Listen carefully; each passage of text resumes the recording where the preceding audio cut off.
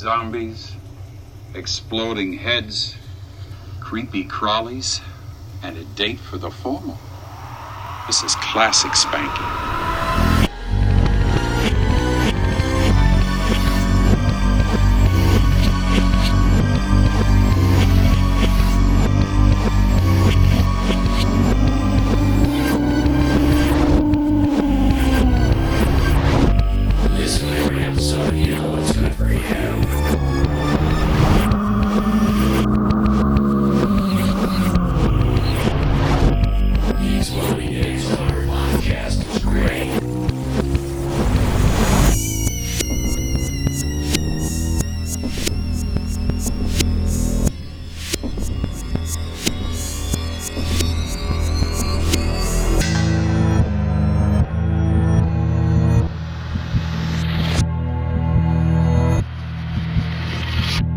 Are we doing video? Please put your pants back on, Neil.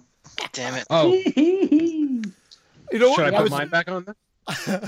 No, just Neil. Everyone else can have their pants off, just not Nice. Neil. All right. Neil pants works might at be off. Disneyland. I don't need to see that. Boom, go to call. I'm on. Something happened, and I'm not going to jinx it. Okay, we're here.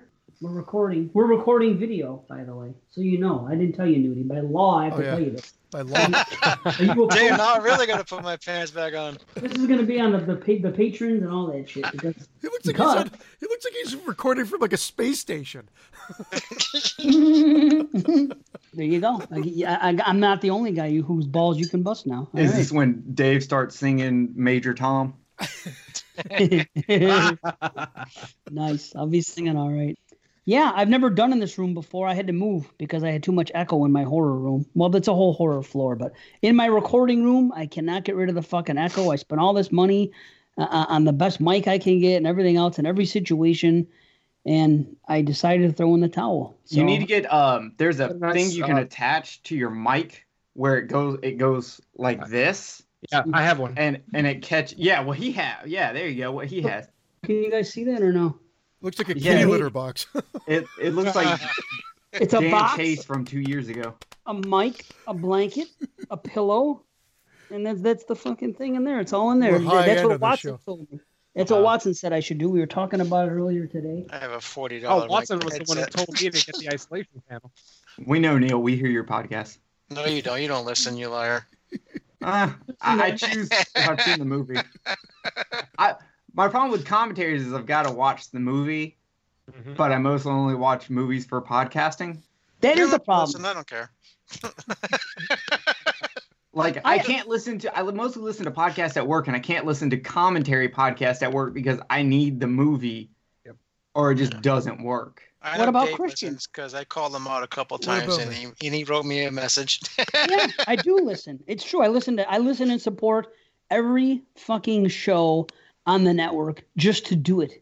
I want to comment much more than I should. Like I want to go into the group pages and say this and that, and I think about it, but I'm always at work and I'm driving, so I can't. Then by the time I get home, forget about it. Then the next day I'm like, oh, what was I going to say? Because I have no thoughts. I only have like a 24-hour That's mind. me thinking of new memes every day. I'm like, shit, by the time I get home, I forget half of them. Yeah. That's the experience I think most of us probably have. Is like I'm in the car and you guys are with me in different areas, and I'm like talking back to the thing. I'm like, I gotta write them afterwards. Yeah. So the last In one was fact- the Horror Coliseum when you guys were doing the remakes to one another. And, Yeah, that was a good And one. there's so many things I'm like, I just wanted to interject and throw out there, and I'm like, fuck, you forget it all No, by the time you get home. To me, that's how you know a podcast is good. Is if you're trying to talk back to them, you know it's a good show. Agreed. And no, what I'm saying is about Christian. What I was saying about you is, what about TGIF 13? Do you listen to that? Because that's commentary, but it's not full Actually, commentary. I was going to say the only commentary show I can listen to at work is TGIF 13 because of it being a short, condensed Yeah, he version. skips through half the movie. You skip through most of the movie. Can't really follow along with that one. Well, you know, I edited Right. it down, but we haven't done a show in like 6 months. It's been like the longest hiatus ever. We know Watson. Yeah, it's. But there's no excuse. There's no research. if there's research, it's like on like this level. Watson's like has like freaking essays he's reviewing for. I'm not even on Dude, that level of research. I know he just said he has like over 10 pages of notes for his new show. And I was like, dude, we had like an hour and a half long conversation about that show almost 2 months ago. Wait a minute. This is The the new- only note. Oh, sorry, Dave. Go ahead. No, it's okay. I'm saying you mean the next episode he's doing of Horror Corridor? Yes. Okay. I'm very in the know. I know a lot. I talk to Watson a lot, so I know a lot of what he has coming out. Well, I didn't know if you went when you said new show. I didn't know if you meant the next show he's doing or the next, because he's retiring Corridor. So I didn't know if you meant that. On that also. Oh, do you now? Yeah, I've talked to him a lot about that. We have conversated many a times. I talked to him a lot. I don't know anything about it. Wow. Well, you don't do YouTube though. I do YouTube, so like we have talk about the issues and stuff like that. You're talking about his YouTube. Oh no, I actually do not know this mysterious podcast he says he's joining. Okay, that's different. Okay, I've that's what never I meant. asked him. Okay. Yeah, I've never. I should ask him. He probably would tell me. Is he coming on No More Room in Hell? Not to my knowledge. No, I think he's going to be on the next version of the Horror Mafia podcast. I don't know if it's going to be Slice and Dice or the whatever version has all of them as host. I don't know, Jerry would know. Jerry's on that shit. I am now, yeah. If unless I took Watson's spot. How many shows are you on now? Technically 8, but 2 of them are on extended hiatuses, so it really doesn't matter. I will stick to my one. Yeah. It's the stars have aligned for me. My wife works nights and weekends, so it's like I have all the free time in the world. We don't have any kids. Yeah. The stars have maybe aligned. you should get a mistress. Yeah. I tried that shit, man. It's really hard. Yeah. Right. This is Get you a mistress. Take her to an old cabin in the woods. And eventually He had a heart attack, so leave him alone. Are you recording, Christian? Me I and am Jerry are recorded. medical buddies. Good. The show's begun. This is the show. This is the show. Let's just have it start with you asking Jerry how many podcasts are you on? There you go. All right. Exploding Heads. Here we are. Dude, this is bonus, so we can do whatever we want. It doesn't matter. Well, it matters because we have great friends here. So it's awesome. So anyway, to be official, I'm Dave Z. I'm here with Christian as usual. Hello, everybody. We are not here with Brandon. Yay! Heal, Brandon. Yeah. Heal. Right. Yes. I don't know. Brandon must be pretty good. It took 3 of us to replace him. Yeah. There you go. Well, the reason these 3 gentlemen are here is because Brandon, you guys are Brandon's 3 favorite podcast hosts. So, that's the reason. So, I guess I gotta listen more often to hear him say some good shit. So there you go. Oh no, Brandon's in a grumpy mood over the past couple episodes. He's very angry. He finally hit his teenage goth phase. We gotta introduce these guys. Everybody's here. Unless they're watching the video, they don't know who we're talking about yet. Okay, let's introduce them. Let's talk about. You know what we'll do? We'll go with the easiest guys first and the hardest guys last. Okay. Easiest by sexual nature or easiest to get in the sack, to talk into it. Yeah, no. That's nudie for sure. Yes, it is nudie. Yeah, It's nudie on both counts. I'm the easiest and the hardest. And that was the one note I wrote down for the show. We wanted Willis, we got nudie. Yeah. Thanks a lot. Now I'm starting to question Christian's whole replace Brandon thing. I think I'm siding with Brandon on this one. Christian obviously makes bad choices. Yeah. He does. He lives in Canada for one. Oh boy. And he blew me off when he was in Florida too. So there's that. It's What? true. 2 years ago. 2 years ago. It's actually 2 years ago. Forget it. This week. It's literally 2 years ago. We went down to Florida and we were at Disney and he was working and I had messaged him. He's like, I'll be working. But then we went out late and I got back from the park, like the Disney parks, and you're exhausted. So I healed out. I went to bed. Hey. So Nudie, is it true? Like we know Christians in the circus. Is it true that you're goofy? No, I'm just fucking them. Nudie's fucking goofy. All right. I'm fucking goofy.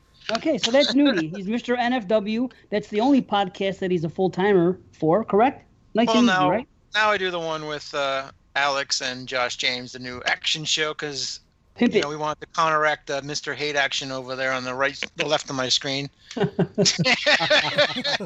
Wow. I forgot. So what's that show called?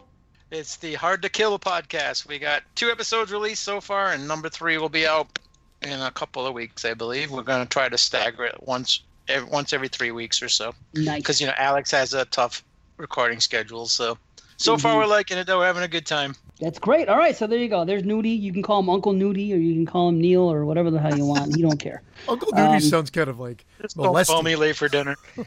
Well, that's what they call him on Horror Mafia. They call him Uncle Nudie. That's what Joey calls me, yeah. Yeah. So I just roll with it. I worry about that guy. Yeah, Joey. Oh yeah.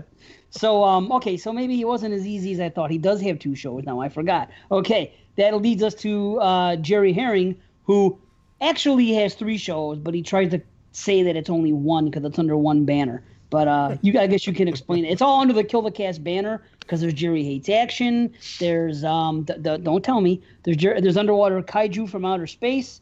Tell me that's it. That's it, right? Yeah, I was gonna address this. When Derek was on y'all's show, he said the whole title was Underwater Kaiju from Outer Space, Visions from Monsterland. The Vision from Monsterland is more like a catchphrase and not the actual name. Oh, really? Yeah, so I would never make a podcast that's name is longer than Christian's dick. That's just fucking ridiculous. I don't know who you've been talking to. Is that why you named it KFC? Yeah, KFC? that's more like it. I don't know if you could get the 3rd letter on, actually. I fucked up my own joke. Cute French Christian. That's great. How about that? This guy has an action movie podcast, and this guy here has a hate action movie podcast. Yeah, well, Dave, you're in the same boat as me to where you're not a big fan of the action genre, and you recently, in January, decided to watch a lot of classic movies, including some action ones. So you're in the same kind of boat as me. Now that you're older, do you enjoy the action movies more? Is it easier for you to turn off your brain and just enjoy the ride? Or are you like me where you're just like, why is that ninja wearing bright orange? That makes no fucking sense. I'll answer quickly so I can introduce our other guest. But I'll just say this. The movies that have the most amount of action, I tend to like the least. For example, movies that are classified as action, to me, I like RoboCop. I watched RoboCop, and I really didn't notice a whole lot of car chase gun shit stuff. And then I watched another movie like The Terminator, and I didn't notice that either. So I think if I watch Die Hard or Top Gun or something else, those are more action movies, if you will. Top Gun is awful. Don't watch that. Yeah, I had a feeling it might be. But so I think the choices I've made, they haven't been the most actiony. So for that reason, I think they're kind of like under the action banner. You know what I mean? But like horror movies, they're labeled horror, but they're kind of like on the fringe. Like RoboCop and Terminator. Yeah, they're action, but again, I think they could be classified a lot of sci-fi. Under multiples. Right, it's multiple, and I'm okay with sci-fi because I'm a horror geek, and they're like our stepsister in a way, you know? Yeah. So I agree. That's my answer to that. But now, please, let's talk to this gentleman over here who's been very gracious. Too polite for the show. Yes, he hasn't said a word. He's sticking to the script. Mr. Jerry Cortez, who, can I do this? Okay, No More Room in Hell. 1. Okay, the side cast of that, which fresh cuts. Okay, 2. which is for the new ones. I'm trying to go by what has the most action, as in releasing the most stuff. Slice and Dice seems to be jumping up there because you just recently joined there. Yes. Slice and Dice. Okay, now let's see what comes on after that. Oh, Horrorcast. Okay. Yep. Horrorcast is next. Okay, so I'm okay. So that's 3 or 4 maybe. Then after that, that's when it gets a little fuzzy because Theme Warriors. There you go. Yeah. Okay, Theme Warriors. Okay, another one. So that's 4 or 5. Is that 5? Yep. That's 5 Okay. so far. Yep. Okay, Got like a so visual 5. cue here. And then now we're getting tough. Okay, then we go to Rad Radio. Nice. That's 6. Okay. That's the All 80s podcast. Yes, sir. Which I named, by the way. In 7 and 8. What the hell? How have you not named the easiest one? You literally just said it. Yeah. I just said it? When you were talking to me, you said it. Oh, Me, that. Underwater Derek. Kaiju. There you go. Yes, There you duh. go. Okay. I have no idea what the 8th one is, even though he says it every time I record. Yeah, the 8th one has not recorded an Oh. episode yet. Beneath the Zenith. Yeah, Beneath the No, Zenith it's is gone. technically, sadly, Well, but Beneath the it's Zenith, gone. probably one of my favorite podcasts that I did, but unfortunately, with the return of Slice and Dice Dreadcast, Joey and Bill and J-Mac didn't really have the time to dedicate to that podcast because, Beneath the Zenith, because we were covering conspiracy theories and unsolved events and things like that, had a lot of prep involved, a lot of, going to, I even went to a library once, go figure. I checked out some encyclopedias. Yes, go figure. Because I couldn't find all the information on a certain topic that I wanted online. So I actually, I went the brick and mortar route and looked up some books in the library and found the information I was looking for.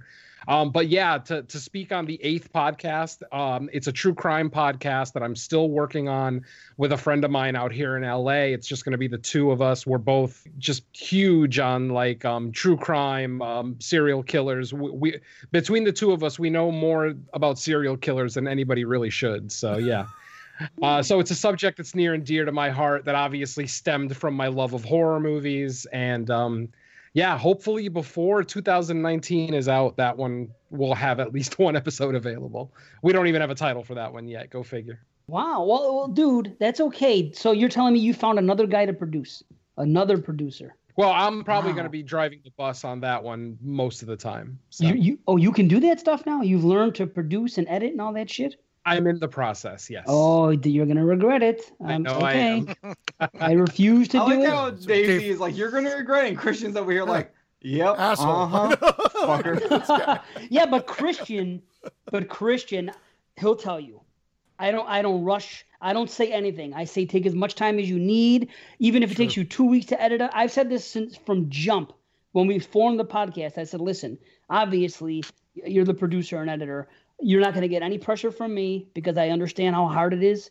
And that's it. We're going to record. And when you see fit to release it, see fit. If it comes out 2 or 3 weeks after we record, it does. Have I ever given you Absolutely any not. shit? No, I used to be really bad. Sometimes when I'd be like 2 episodes behind, way back when, we try to keep it on that schedule. But it was a couple of times I'm like, what the hell, man? Because I try to listen in real time, and when they're 5-hour shows, that's tedious sometimes. Yeah. Luckily, tonight will not be a 5-hour show. You'll be okay. And let me say thank you, everybody. Don't edit. It's a bonus show. I'll get to that. It's a bonus show. Thank you guys for coming on here. Thank you. This is all your first times, and we're really happy and excited about it. But let me just say, Brandon, this is not an official show. It's a bonus show. It's not numbered. Like, it's not show 80. We're only going to do a numbered show with Brandon. We said it a long time ago. If someone couldn't make it, we wouldn't even do a show. You said it like 2 episodes ago. Yeah, I've always said it. Maybe I didn't say it on the show until on. Yeah, the thing is, that's why this is not official. And we're really doing it because Brandon wants to listen.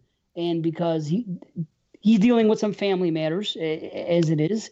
And he's on a small hiatus. Hopefully he's just going to miss one show. If it's a second show, then we'll have another bonus. But out of respect for him, he felt bad holding us up, even though we were okay with chilling. He said, you know what? Record the show. It'll be fun to listen to you guys. So he brought on some of his favorite podcasters, some of our favorite podcasters. We're just going to Neil. Duty Tube, yes. He's probably at home going right now, going, Neil. I'm kidding. That's it. Y'all put the Busy Neil looking in the his coffin mirror. on this He one. can't come on the show.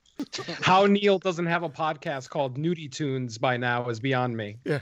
Hey, we can go and make that show together, Jerry. You can produce. Nice. Edit the whole thing. The new Dave Z over here. Hey, man, you got to do it. Fuck that. It's hard enough to freaking watch the movies and take notes. I can't produce too. Are you kidding? I don't have the patience. I was just trying to make a little thing that you guys are going to hear later, a phone call that I received from someone who's in one of the movies we're going to talk about tonight, and I kind of had to edit it a little bit because sometimes you have to edit. And even doing that, my wife and I almost had a fucking knock him out, drag out fight for freaking 15 minutes just over me having to edit that for a few minutes. So. You know what, Dave? Next time, just send it to me and I'll do it for you. There you go. I've already heard the horror stories from the previous wife. I don't know if we need that to happen again. No, it's all good. You'll see when I play it. You'll get you'll respect what I did. Hopefully, yeah. So Brandon is not going to be here. We love you, B. Hopefully you're back soon. And I just did get a couple of texts. The audience thanks you for not being here. Yeah, Brandon, I love you, but if they offer me as a replacement, I'm going to take it. My Saturday nights are open. Yeah. We can't make it we can't make it official because you're the patron, and we have so many things. We put it up on the page. We have so many things that people have picked out. We just figured that the people that are paying, that are helping us here, that are patrons, they want to hear Brandon do the show. They don't want to, you know what I mean? And out of respect for that, we're not going to do anything that the patrons have chosen on a show like this. We're just going to, tonight we're talking about fun movies. We have friends here, and we're just going to have fun. Matter of fact, the movies are Night of the Creeps and My Bloody Valentine, the original. Fun shit. That's fun. How I look at it. We're just, Christian looks like he's at a convenience store and a white lady is just going crazy because her coffee's cold. Like, have you ever looked at him when he's listening? He's just like, almost in a shock and all state, but it's very mild. Like he doesn't know how to react. He's like, I can't believe I'm podcasting with Dave. Still, I can't either, man. 4 years in, I got lucky. Yeah, I'm always like that. I don't know where to look. There's a camera right here. I'm like, what's going on? Would it help you if I took my shirt off? I don't think so. I'm only 147 pounds. It'll look great. You could do it. The patrons want to see it, maybe. Yeah. You can Was do that it. a level? They can pay for that. You know what? I will come on here and take my shirt off for the Exploding Heads patron. Make it a tier, and I'll come and do a whole show topless. Shirtless Jerry. It's a new tier, and if Jeremy wants to make his own tier where he's topless, we'll see which one makes the most money. Oh. Nice. How about a tier to keep his clothes on? I'll give extra money for that. Venom, you better be careful because I will just start sending you nudes. Oh, damn it. Speaking of Jeremy and beating somebody, we did it. We did, and believe me, I'm not here to brag about it because I'm not one for that. But he was the one that fired the shot and said, we could never overtake 22 shots on the patrons. And it only took a month, and we did it. So, fuck you, Jeremy. You know what? Jeremy always fires the first shots because he's the one that started the war between me and him. I didn't start it. He did, just like he started the war with y'all on Patreon. Right. Oh, he doesn't even listen to the shows. I don't even think he listens to his own show. No. I don't think he does. I agree. I take the show and edit him out and then listen to it. He's too busy getting coffee for directors. But it's true. I was just listening to their show today, and they were talking about that a bit. But it was great how Moods would edit in like little shut up sound bites in there. It was great. I haven't heard the newest one, but I know the last one they had snoring during Jeremy's solo reviews. That was great. I'm very familiar with that snoring too. Did you guys know who that was? Mike Merriman. Yes, sir. I'm very familiar with that snore. That was the Merriman snore. I knew that he fell. Oh, I knew that he fell asleep. I was even there that night. It was for the Joe Bob thing. Oh, I didn't know that it was really a snore. I just figured it was a soundbite that. Oh, wow. Yeah, I thought it was just a soundbite. I thought it was from the Stern Show. Actually, that's hilarious. No, he's not Alex Edwards. Come on now. This is true. Oh, wow. That's great. Thanks to the patrons for helping us beat Jeremy. It's not us against 22 shots. It was us against Jeremy because he talks shit. So even if it's just for a month, we're happy to do it, right? Yeah. Done. Yeah.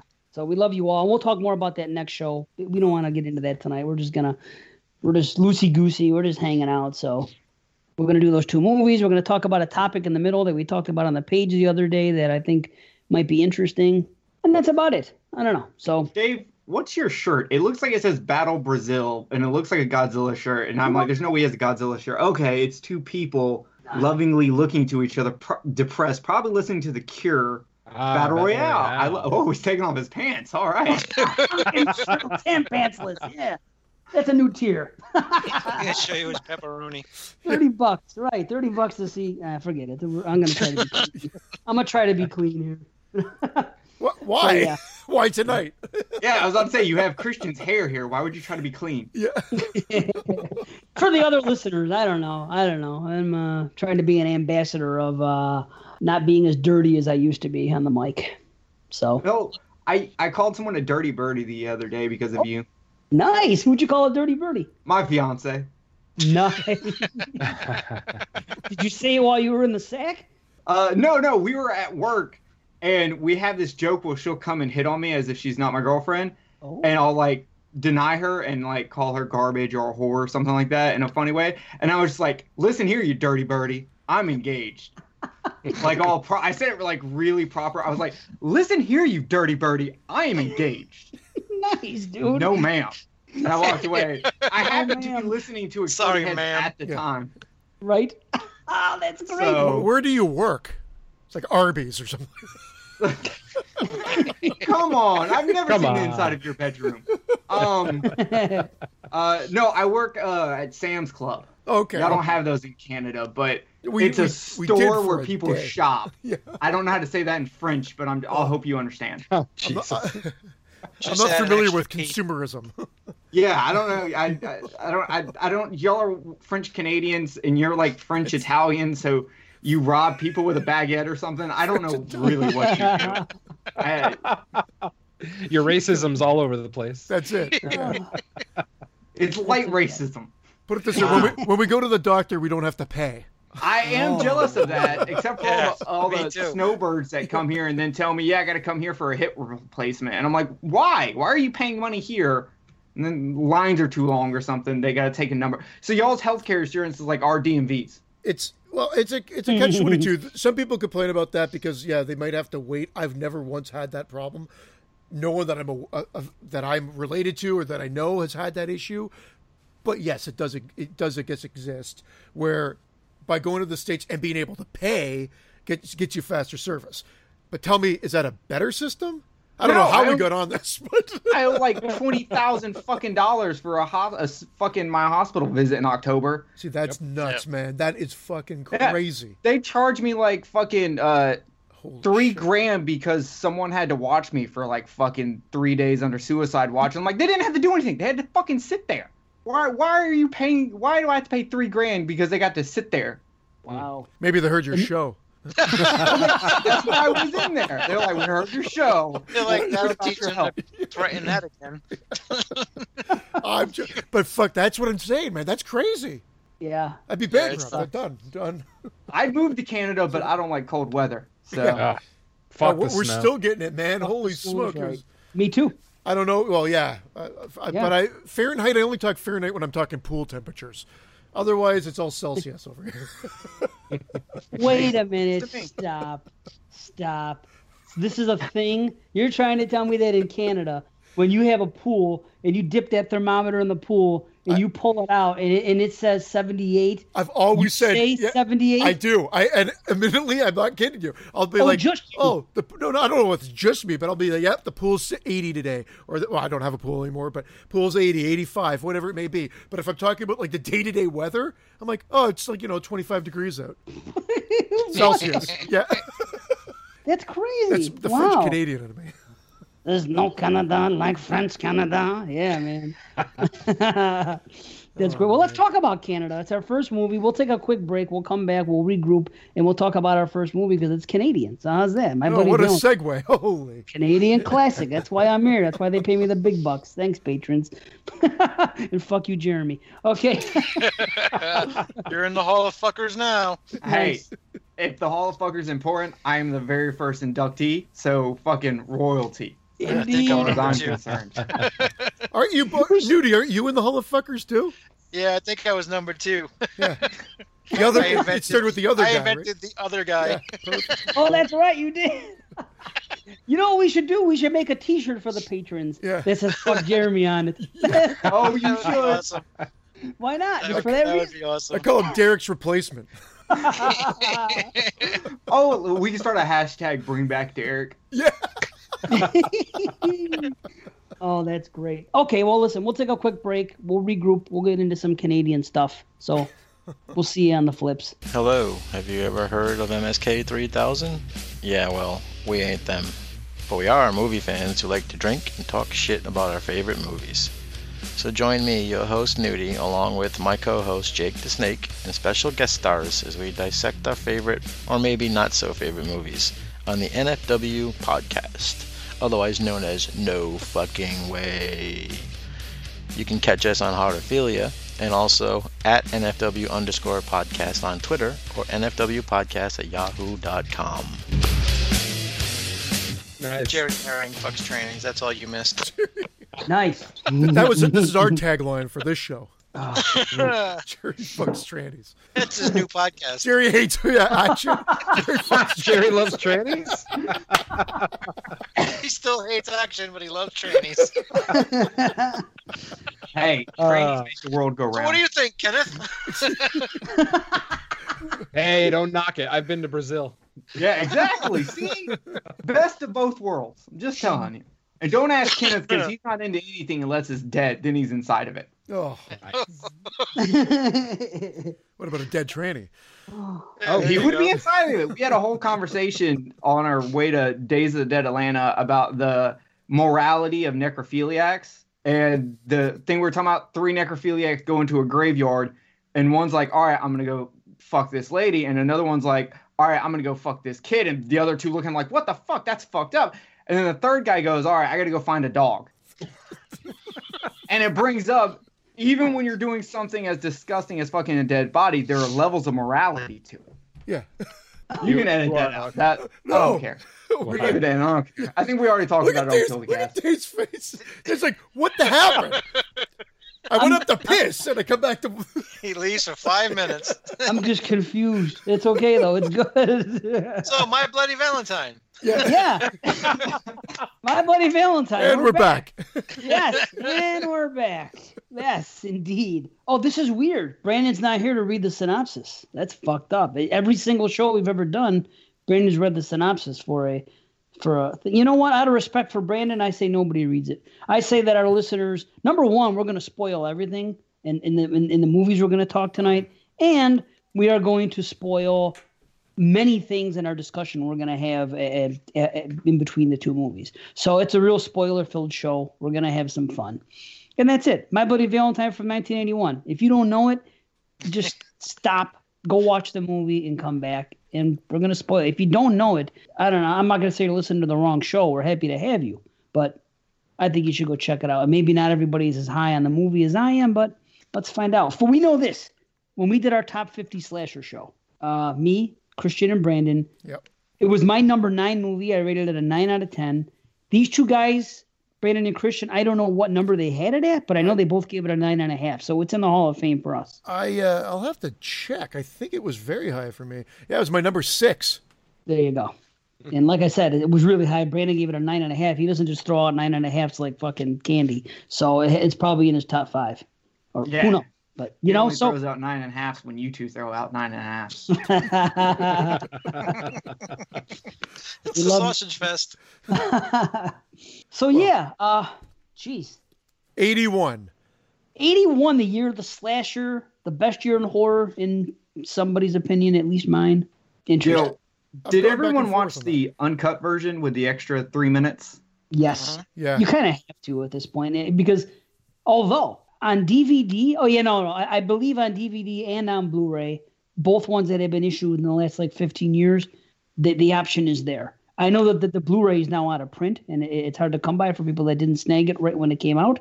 But I'm pretty sure since it was released on anything besides VHS, they gave the option. So hopefully everyone's watched the right version. You know, it was the third Blu-ray I ever bought. I technically bought it with I bought it with Goodfellas and The Crow on a Black Friday for $4 each. Wow. years Nice. ago. Nice deals. Wow. Does everybody own this movie in some way? Yes. Multiple Unfortunately, no, sir. I do not. I watched it on Vudu. Oh, okay. Hoodoo?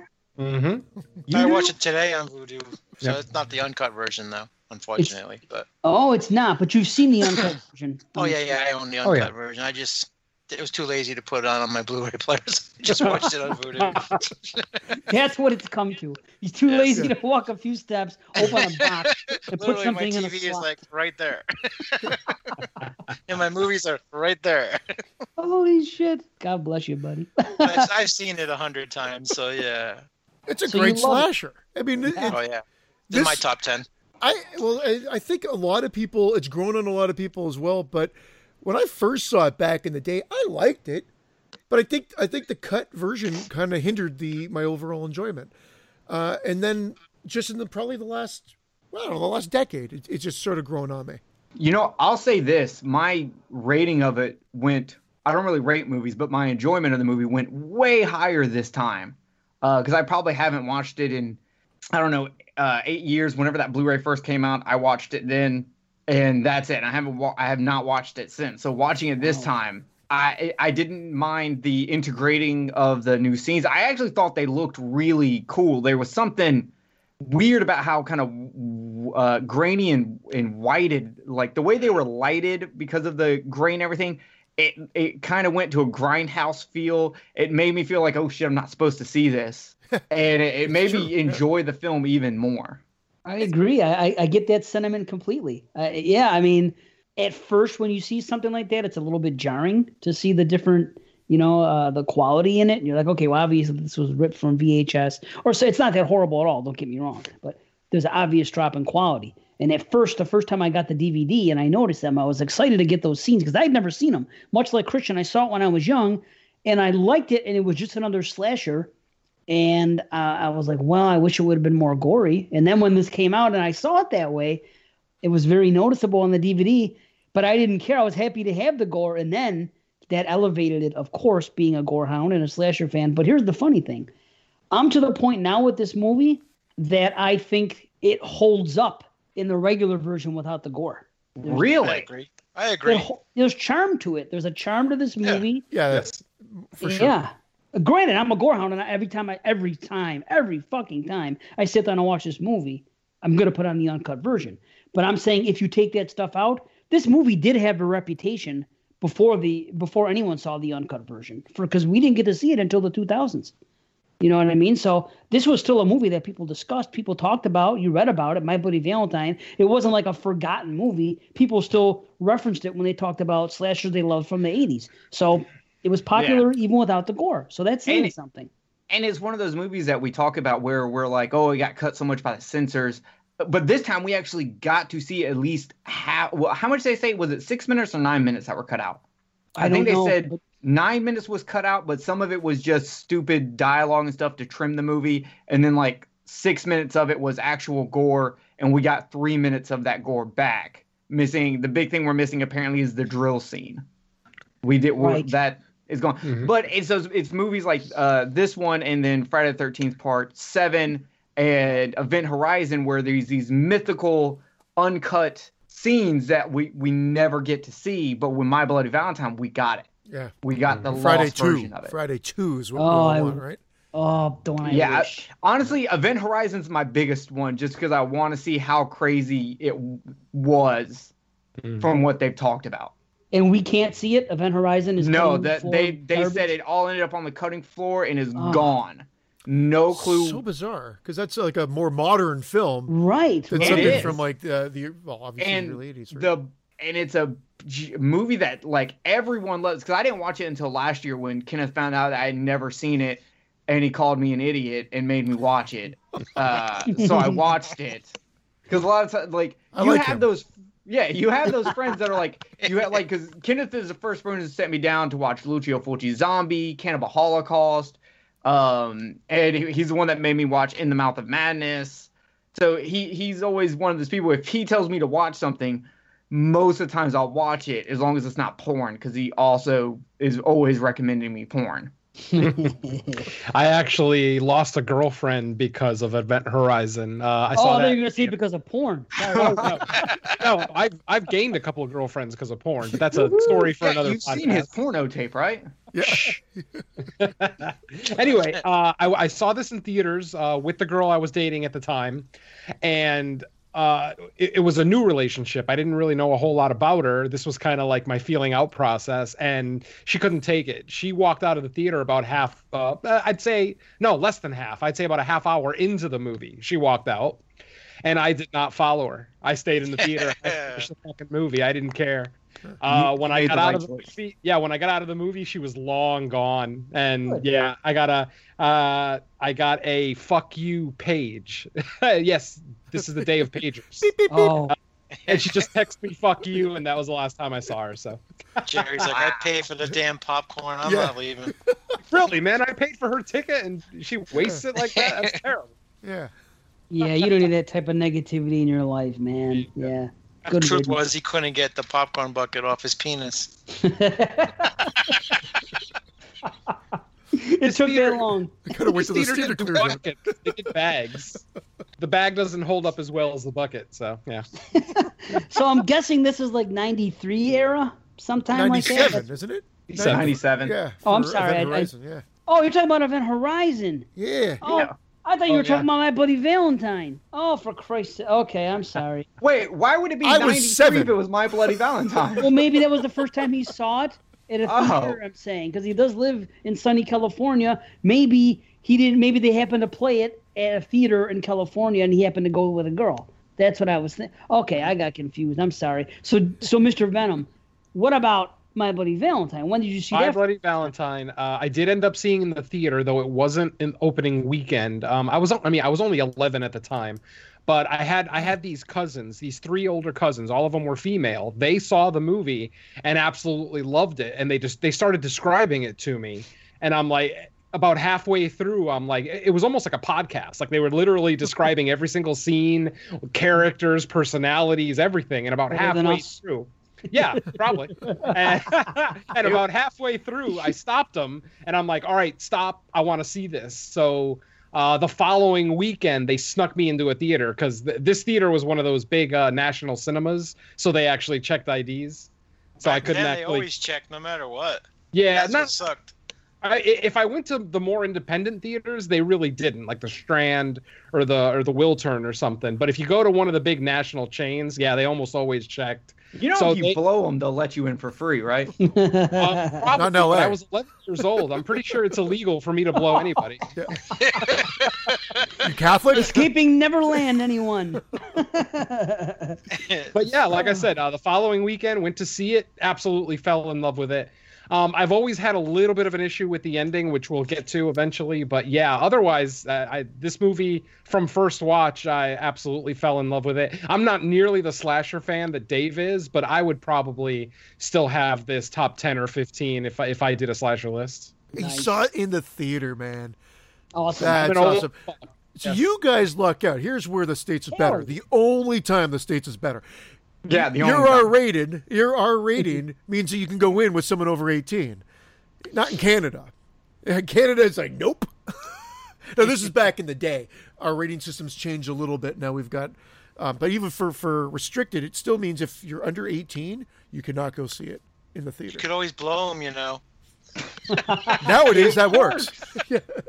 Yeah, I have a feeling it doesn't matter what country you're in. If you blow them, Yeah. you'll get in, regardless Unless of you're the terrible rules. at it. Those damn Mounties.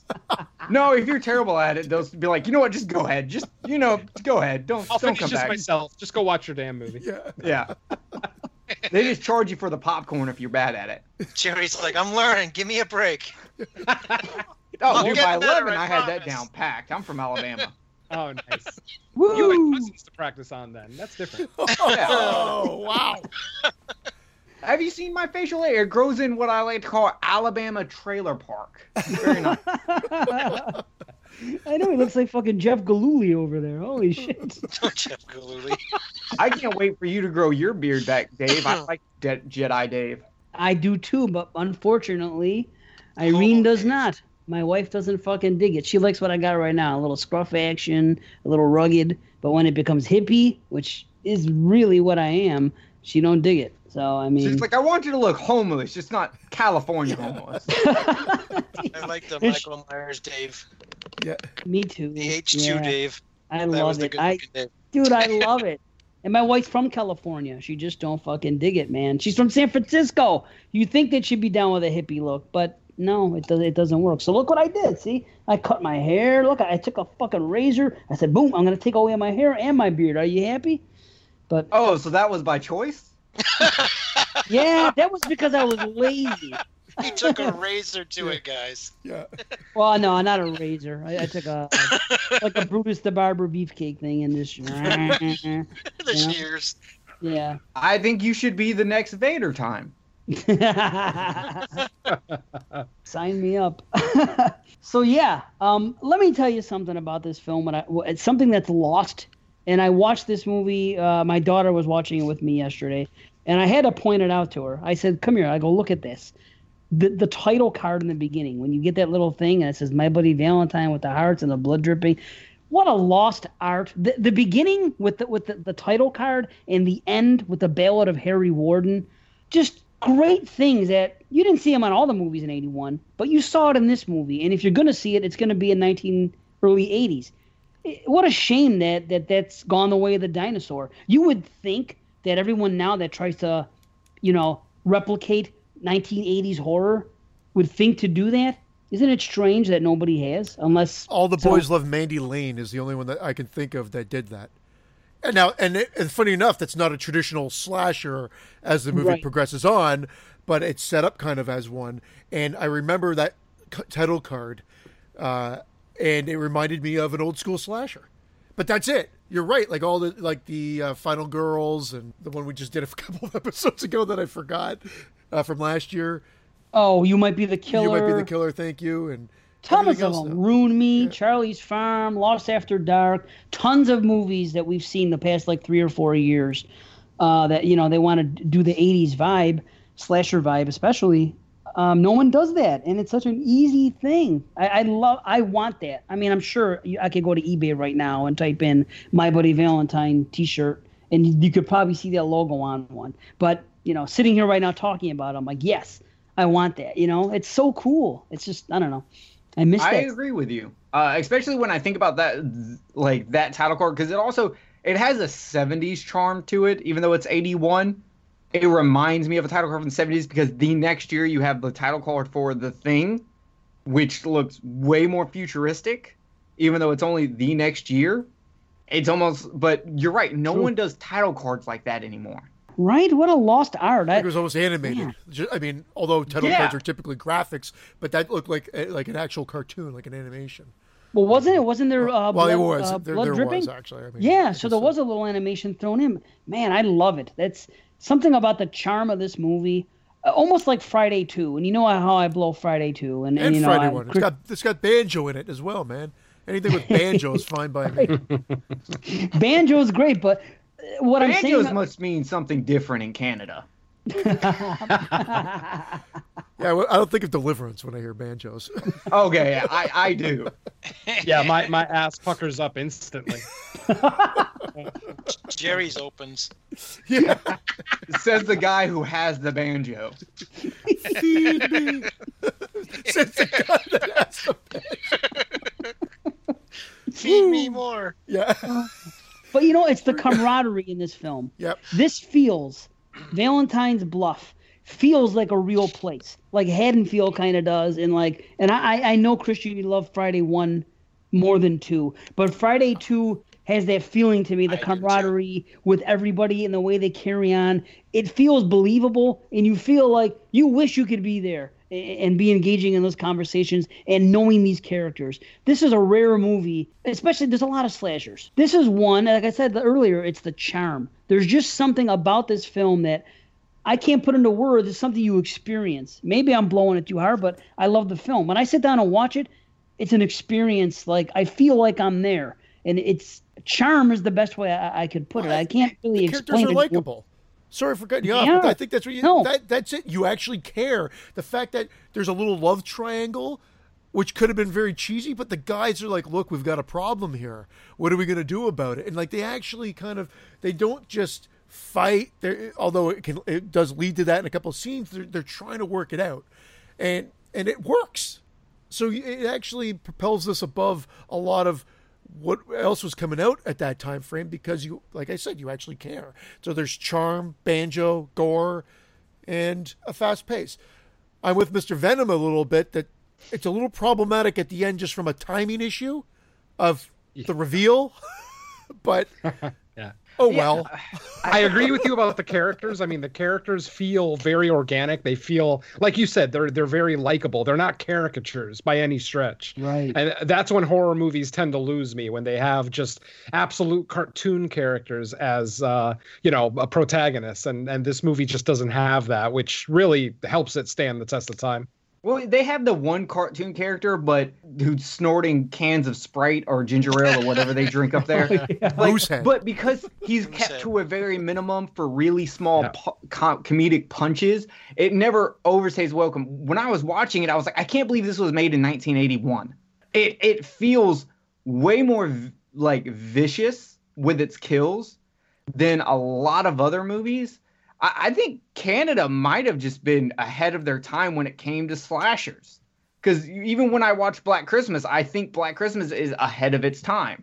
And I think the same thing with My Bloody Valentine. I don't know how Canada fucked it all up eventually, but they were ahead of their time for the early horror boom. Well, a lot of them were. There's a lot of co-productions, right? The Tax Shelter and whatnot. And that's kind of what led to Terror Train Prom Night. This and many more. So some of them are Canadian productions and some are American-Canadian co-productions. But they came up here to make movies because they got great tax benefits from it. And what about the crazy Ralph character? I mean, that bartender was awesome. That's my favorite scene, is when he sets up the fake miner and then the real miner shows up. Yeah. That's like my favorite scene in the whole movie. I love it. And he's so happy. If he would have just walked away, but he's, one more time he had to do it. And best kill in the movie. Going through the jaw and then out the eyeball. Yeah. Oh my God. And you're right about the mean, like I can understand what you're saying about the mean-spiritedness, like the viciousness. Sorry, I can understand the viciousness factor. I don't think it's mean-spirited, though, because maybe it's because of the setup of the characters. So you just care more that when they die. So it is vicious for sure. And that bartender is actually in Black Christmas as well. I've just noticed this on repeat viewings of both movies. Wow. And he's just one of the guys. I think he comes to the door to help with the search of like the girl or something like that. Pops up at the door in Black Christmas. Fun Star Wars connection. Chief Newbie is the voice of Boba Fett in Boba Fett's first appearance in the cartoon of the Star Wars Christmas special. Oh, God. Is that for real? Dead up. Dead serious. Oh, wow. What? I didn't know that. Yeah. There you go. I thought that was very interesting. And I also want to say Hollis is the coolest character ever. Not only is he rocking a badass mustache, he manhandles TJ and Alex. Like, it looks like if Dave Z had to stop Christian and Brandon from fighting, just fucking manhandles them. It's great. I love his character. You're right. All the characters in this movie are so fucking good, because even with like TJ, he's moody, but he's not too moody.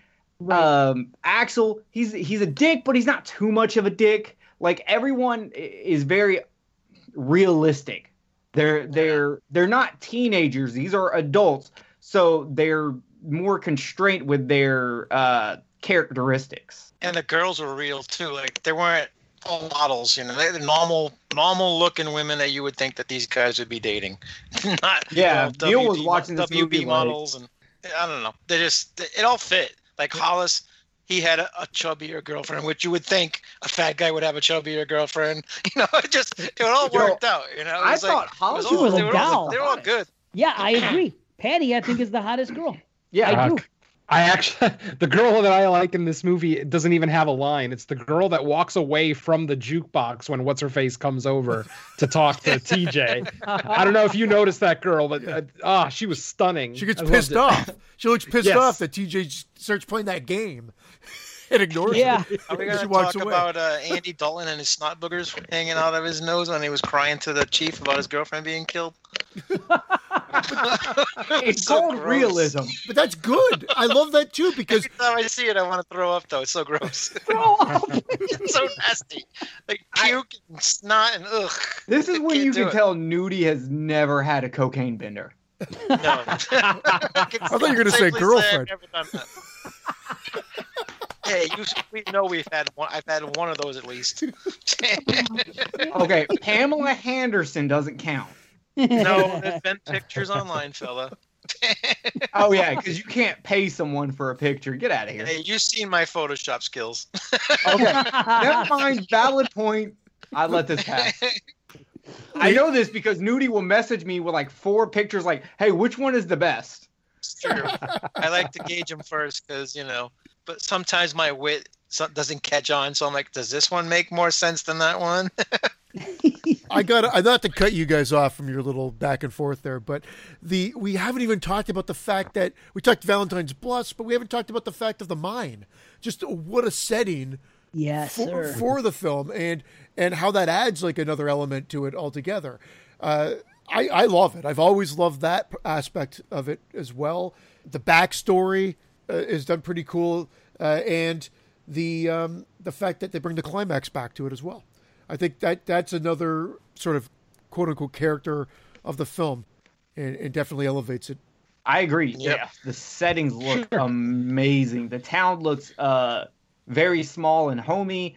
The mines look awesome. I enjoy the hell out of like just looking at the mine. The scene where Harry Warden, Alex Harry Warden, the Guns N' Roses Harry Warden, is going through the mine and just like hitting the lights. Yeah. It just looks, that's just such a fucking awesome scene. Yeah, Yes. man. Oh. It was a great setting. I actually wish I would have seen more of it. Like I wish that rec room that they used was actually in the mine. Huh? Yeah, weird. One thing that I did not like is when they're all like, let's go down to the mine. I'm like, do you see what you're wearing? It is February in Canada. You're going to tell me you're going to take your ass down there in that cold mine, because it's got to be freezing down there. Oh boy. Mhm. Oh yeah. Hey, they took some blankets.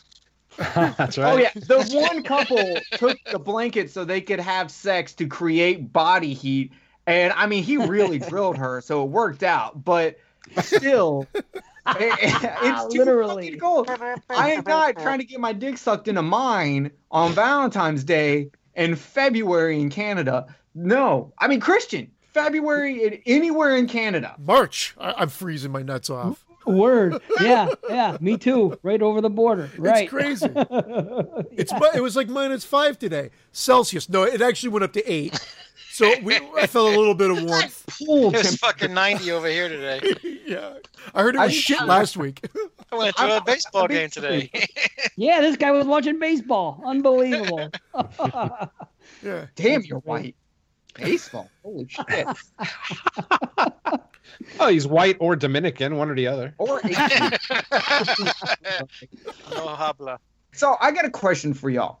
For the ending, whenever I watch like stuff like Criminal Minds, they always talk about something that sets someone off, something that could be a trigger that made them snap. Do you think that the Valentine's Day dance is what set Alex off, or do you think it's TJ coming back as a stressor on his relationship that caused the snap? That's it. I was thinking about that today as I was watching, and I'm like, if TJ doesn't come back to town, does this happen? And I have to say no. It's all about the struggle for Sarah and getting. However, it is kind of, I guess he was doing it just to do it, to get a heart. But in the beginning, when you see him kill that first girl, and you find out later, obviously, who the killer is, you know what I mean? You're like, well, what's he doing? You're looking back on it after the film is over. You're like, well, he was cheating on this girl, on Sarah with this girl. But was he just doing it to get the heart? Attempted cheating. Yeah. There was no technical cheating. Just It was stroking an of the attempt. mask. That's Yeah. true. She did have a good snorkel game. Woo. Yeah, if a chick strokes my mask and I may happen to put a pickaxe through her chest, I mean, is that really cheating? Did I penetrate her? Technically, no. Let's even go back further. So she was already undressed to then put the mining suit on. to get them down into the mine. Using her underwear. Yeah. They start kink shaming, okay, people who like to dress up, okay? Yeah, only Jerry can kink shame. No, I don't kink shame. You can ask your Hard to Kill podcast co-host, Josh. He knows I don't kink shame. I wasn't kink shaming anything. It just meant that they were getting hot and heavy somewhere else, I guess, and they said, hold up, let's put these suits on and head down into the mine. Or she changed in the rec room where they had the party. They could have been in there. Let's go downstairs. Baby, you go in the kitchen and change. I'll go in this bathroom and change, and I'll meet you downstairs in a few minutes. That is one thing to me that the movie is actually a little confused about, because when they show his flashback when he just randomly dazes out for fucking 5 seconds, they show him watching his father get killed. Which, Jesus, how many horror movies do this where they do flashback where the children see one of their parents get killed? Quite a bit in the 80s. Like, yeah, there's a lot of them. Like, this was something that growing up I thought was a real issue, and I would just wake up one day and see my dad get killed, and I'm like, fuck, now I got to become a slasher later on in life. And much like Quicksand, it's not that big of a deal. Turns out. Not nearly as big an issue as they made out. Yes, exactly. But so he has that flashback, and I'm like, so, because to me, it seems like the bigger stressor would be the fact that his girlfriend's ex-love is back in town, and that's what makes him do it. But then they had that flashback, and I'm like, okay, well, maybe it is a stressor that reminded him, but that doesn't make any real sense. Is it the fact that both are happening around the same time? It's one thing that I wish the movie was a little bit clearer on. But I can buy that. I think you called it, Jerry. I think it is a combo of that. That would set somebody off. The heart is what sets him off. That's what makes him, like, he sees that heart, does the and then sticks her onto the pickaxe, right? The problem with that, because that makes it seems like he either is not in love with his girlfriend so much so that the ex coming back would be as much of a stressor, unless he's one of those assholes that's like, I can cheat, but you can't. Okay, mob rules.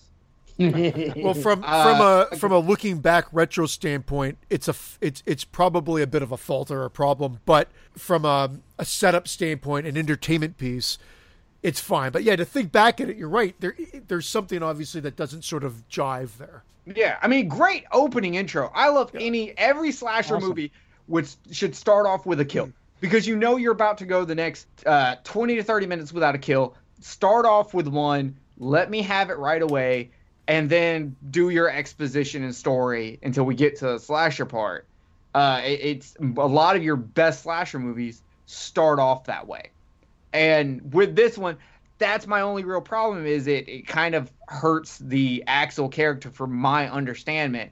But I mean, I think the movie does play on both sides of it being the Valentine's Day dance and the ex-boyfriend coming back.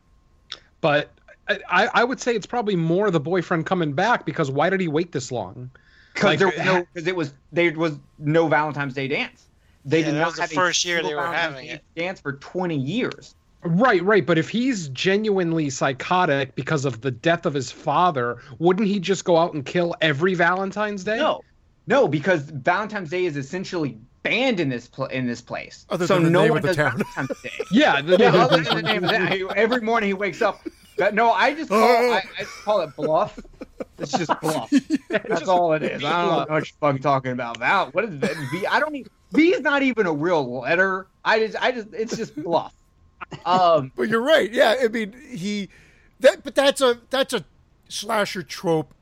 And again, this was at the beginning of the craze, so it's a little bit more forgivable. But yes, if we want to be critical of the film, you're absolutely right, Mr. It's so weird to call you Mr. Venom. But I'm calling you Mr. Venom. Like Mr. Watson. Sexy if you want. I could call you Sexy Venom. Venom's point actually backs up more that the relationship stressor and the combination with them bringing back the Valentine's Day dance, both of them together make this happen. Because I legit don't think he went to go cheat on his girlfriend. I think he was setting up where he was going to get his first heart with a lot lizard. I don't know what they call the coal mine version of a lot lizard, but in Florida they just call him Nudie's mistress. But he was just doing that to get the I like heart. that one. Yeah. So My question is, when did that cold open occur? Was it literally the same day that the movie starts, or was it like farther back, maybe a few weeks previously? Like, they don't really give us any context on when it happens. they don't. So I assume it happens within a week of the movie opening, because how long are you going to be able to? Well, you know what? The heart is bloody. Looks In good. the Valentine's Yes. Day That's chocolate true. box, the heart is bloody. Yeah. So it had to happen within a day, unless he also was there with a cup, got some blood, put it in a thermos. I'm gonna dump this out later. You know, he could have done that technically. Some ragu. A little sauce. Yes. And how about that scene? That scene, I don't know if I'm fucked up. Well, I know I am fucked up, but I mean, as far as my sense of humor, every time when the freaking, not the chief, is it the chief or the mayor? Hold on. Which It's character? the mayor. Yeah, the When mayor the- got the first heart. Yeah. When the mayor opens it up, his Hold up. reaction, and he's like, it can't be happening again. Is and he the closes mayor? his I know eyes. he owns the coal mine. He owns the Not coal mine. again. Mayor? He's TJ's. He's No, that was a TJ's different dad. Yeah, TJ's father. he owns the coal mine. He's But the I don't know mayor, if he's the mayor or not. No, Well, no, they he's- called him the he's- mayor. Yeah. Yeah. When they gave Ah. him the heart, they said, "Mayor, we have this heart for you." Somebody. Oh, I missed that part. I just Yeah. associated him with the guy who owns the coal mine. Yeah, Hannigan, Mayor Hannigan. Yeah. That's him. Oh, okay. Yep, it's him. And I was too focused on the relationship. that's fair. But the reaction that he gives, does anyone else laugh Oh, a yeah. little bit? Yeah. Okay. It All right. reminded me of the Mel from Sleepaway Camp. Yes. I had him and I let him go. Yes. Bastard. My- One of my issues was it felt like the mayor and the chief just accepted the fact that Harry Warden was back in town so easily. Like, no investigation. Even the coroner was like, "Oh, Harry Warden's back." It's like, really? No, we're not going to investigate this at all? They Yeah, couldn't if- get through. If They couldn't get that phone Haddonfield call. had this mayor and this sheriff, Donald Pleasance would have been in and out like this. He would have been like, Michael Myers is back. Oh shit, okay. Yeah, you're right. He is back. Let me prove. They tried a little bit, but the mental home was closed for the weekend, remember? They had to wait till Monday to get the results. Is he in or It's not? Canada. It's Canada Yeah. for you, right? It's, She didn't know if he was there or not. Yeah, on the weekends they just let all the mental patients go home. What about those stray dogs in 2 times in the movie where they chased the police truck the first time and then they almost bit the chief when he was getting the bloody heart off the ground? You can kind of see the actor kind of looks a little bit like, is this dog going to attack me? Yeah, he looked like he was going to bite him. It looked like That he was dog wrong. came really close to his leg. Yeah. Now, does Canada still use stray dogs as trash men, or did they finally change? You're killing me. You're killing me up here. Speaking of Canada, doesn't you'll know for sure? Doesn't TJ remind you a little bit of Bret Hart? Or is He it does, just- a little bit. One yeah. of the Talks hearts, like yeah. a boot. He says a boot a couple times. He looks like Bret Hart, and obviously he talks like him because he's Canadian. But I mean, he always reminds me of Bret Hart since the first time I saw this movie. That's just the first time, but since Are you saying all Canadians look alike? Fucking racist. Yeah, I Christian take looks like offense Bret to Hart too. Yeah. I can never tell the difference between Christian and Moods. I don't know. Not like a bit of similarity. Oh, I'll bring it back to the movie again. Or actually, I'll bring He it back to the hasn't movie break any poster. shock top tonight. Yeah, no, none at all. Nudie, you brought up Ragu. Every time I look at that movie poster, which scared the shit out of me as a kid, by the way, because the eyes through the mask freaked me out as a kid. But the blood looks like freaking Ragu on the mask. It's a great movie poster. But I love that poster. I Yeah. love it, and it's always haunted me. And that was one of the ones, because the video store I went to had the Maniac poster and the My Bloody Valentine side by side, and it scared the shit out of me. But I was intrigued, and that's what probably stirred the fascination at a very young age. Is my fear is what drew me in, right? And so the other thing I want to bring up was Paul Zaza did the soundtrack. It was the musical score, and he did a lot of Canadian films. He did Prom Night, he did Porky's, he did A Christmas Story, he did this, Curtains, and a ton of others. But that's just a quick snapshot of his resume. Hold up, Brandon just called in. He said he wished someone would pull curtains on you. Meat curtains. meat curtains, exactly. Oh shit! So, Y'all know when I was messing around today doing a little bit of extra research, do you know what tie the remake of this movie has with the next movie we're doing? Wait a minute. Tom Atkins. Tom Atkins. Yep, Tom Atkins. Yep, motherfucking Atkins. Yes. The best. Absolutely. By the way, all right, now I may as well segue into it. I was trying to keep it cryptic for you. No, I got a phone call. I blew it. Oh, okay. I got a phone call from Tom Atkins today. I did some reaching out. I talked to a few people and told them the movies that I was doing and everything else. And hold on, let me pull it up. But Tom Atkins, I was able to have Tom Atkins actually contact this podcast. And I am going to play that for you right now. Tom Atkins, ladies and gentlemen, where the hell are you? Don't hit the delete button. Delete. Oh, no, it's not here. Delete all. Wait a minute. Yeah, as I was saying, it's fucking notes all over again. I do have it, I promise. Here it is. Okay, hold up. Let me just This is Tom Atkins. Here's a message for the exploding heads.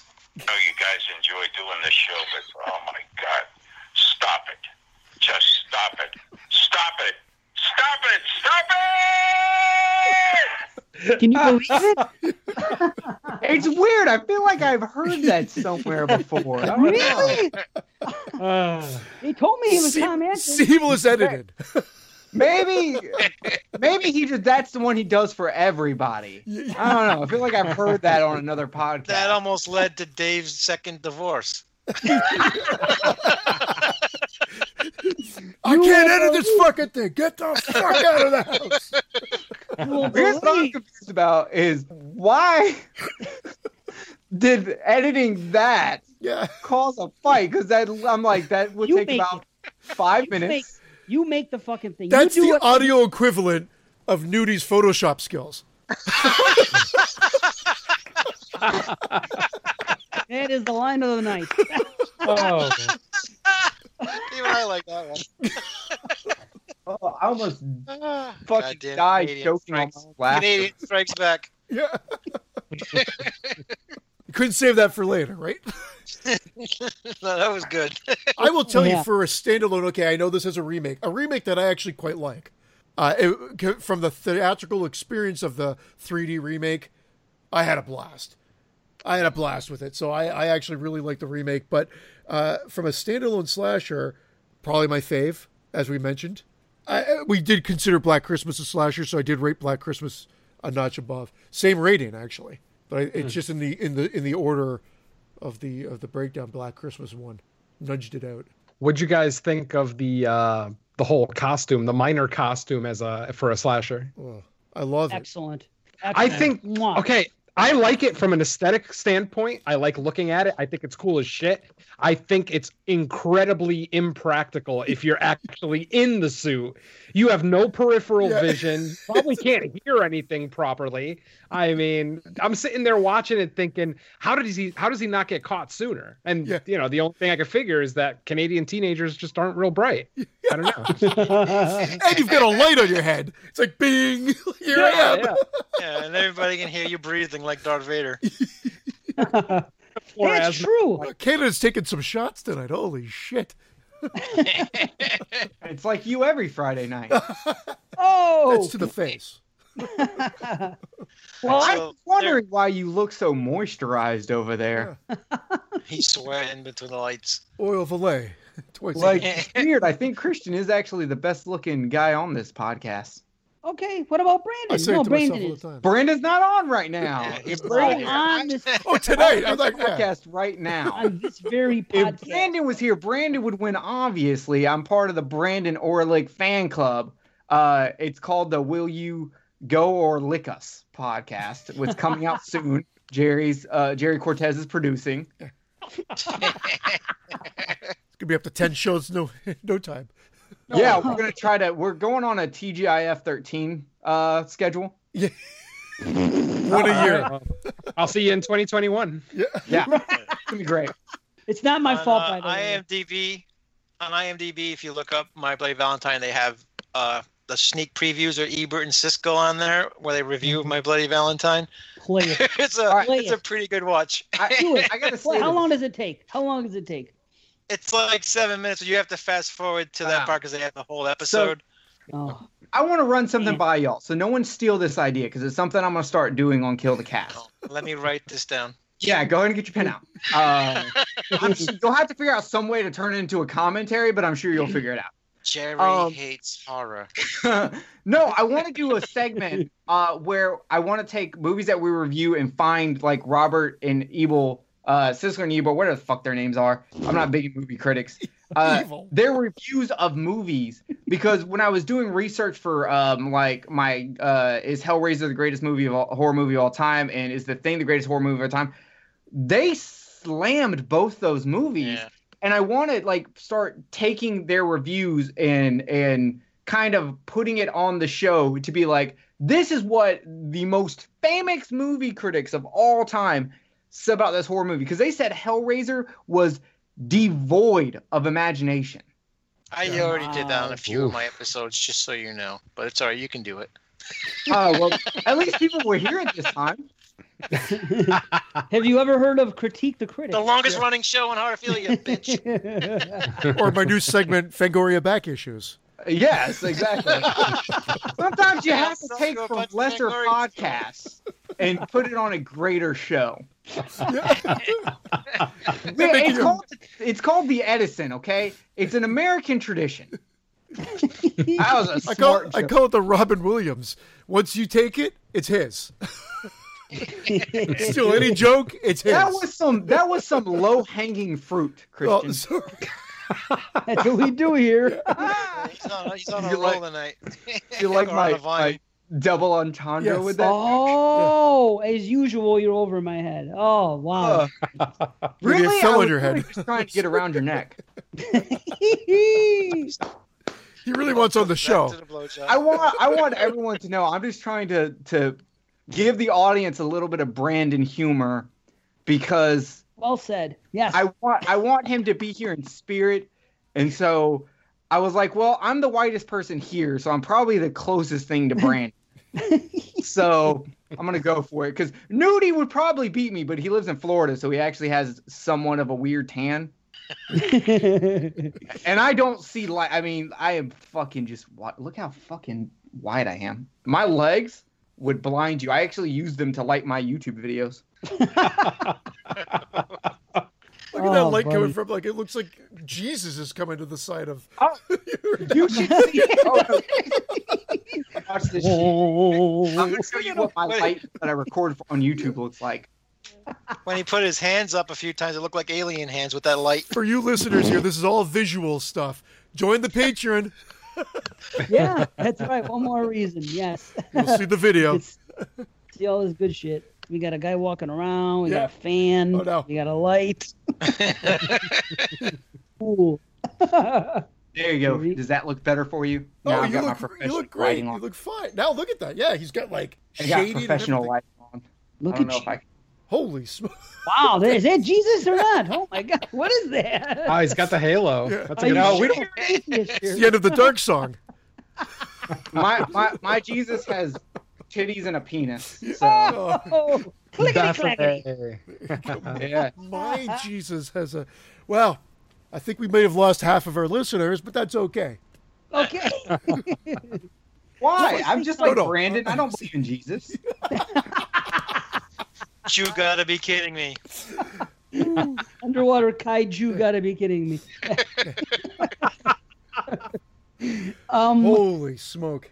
Getting to the end again, because it was brought up. Two things about the end. One is a question to Mr. Venom, because I know he's going to have something to say about the end. And something else I have to say is when we get our reveal here, and they're like, oh, his father was killed on the anniversary of this yada, yada, yada.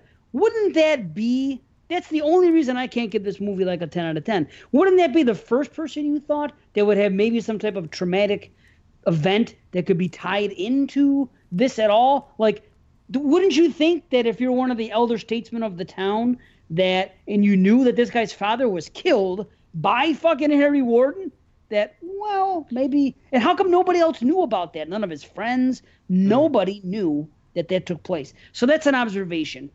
And then I want to know if Mr. Venom's critique is that or it's something different. Oh no, for me it's literally the actual ending of Axel kind of running deeper into the mine. It just left me scratching my head. What's that? Really? You don't like that? I'm not the biggest fan. I feel like the movie set up a sequel that obviously we never got. And it's just anybody who's listened to me, over various podcasts understand I hate open-ended endings.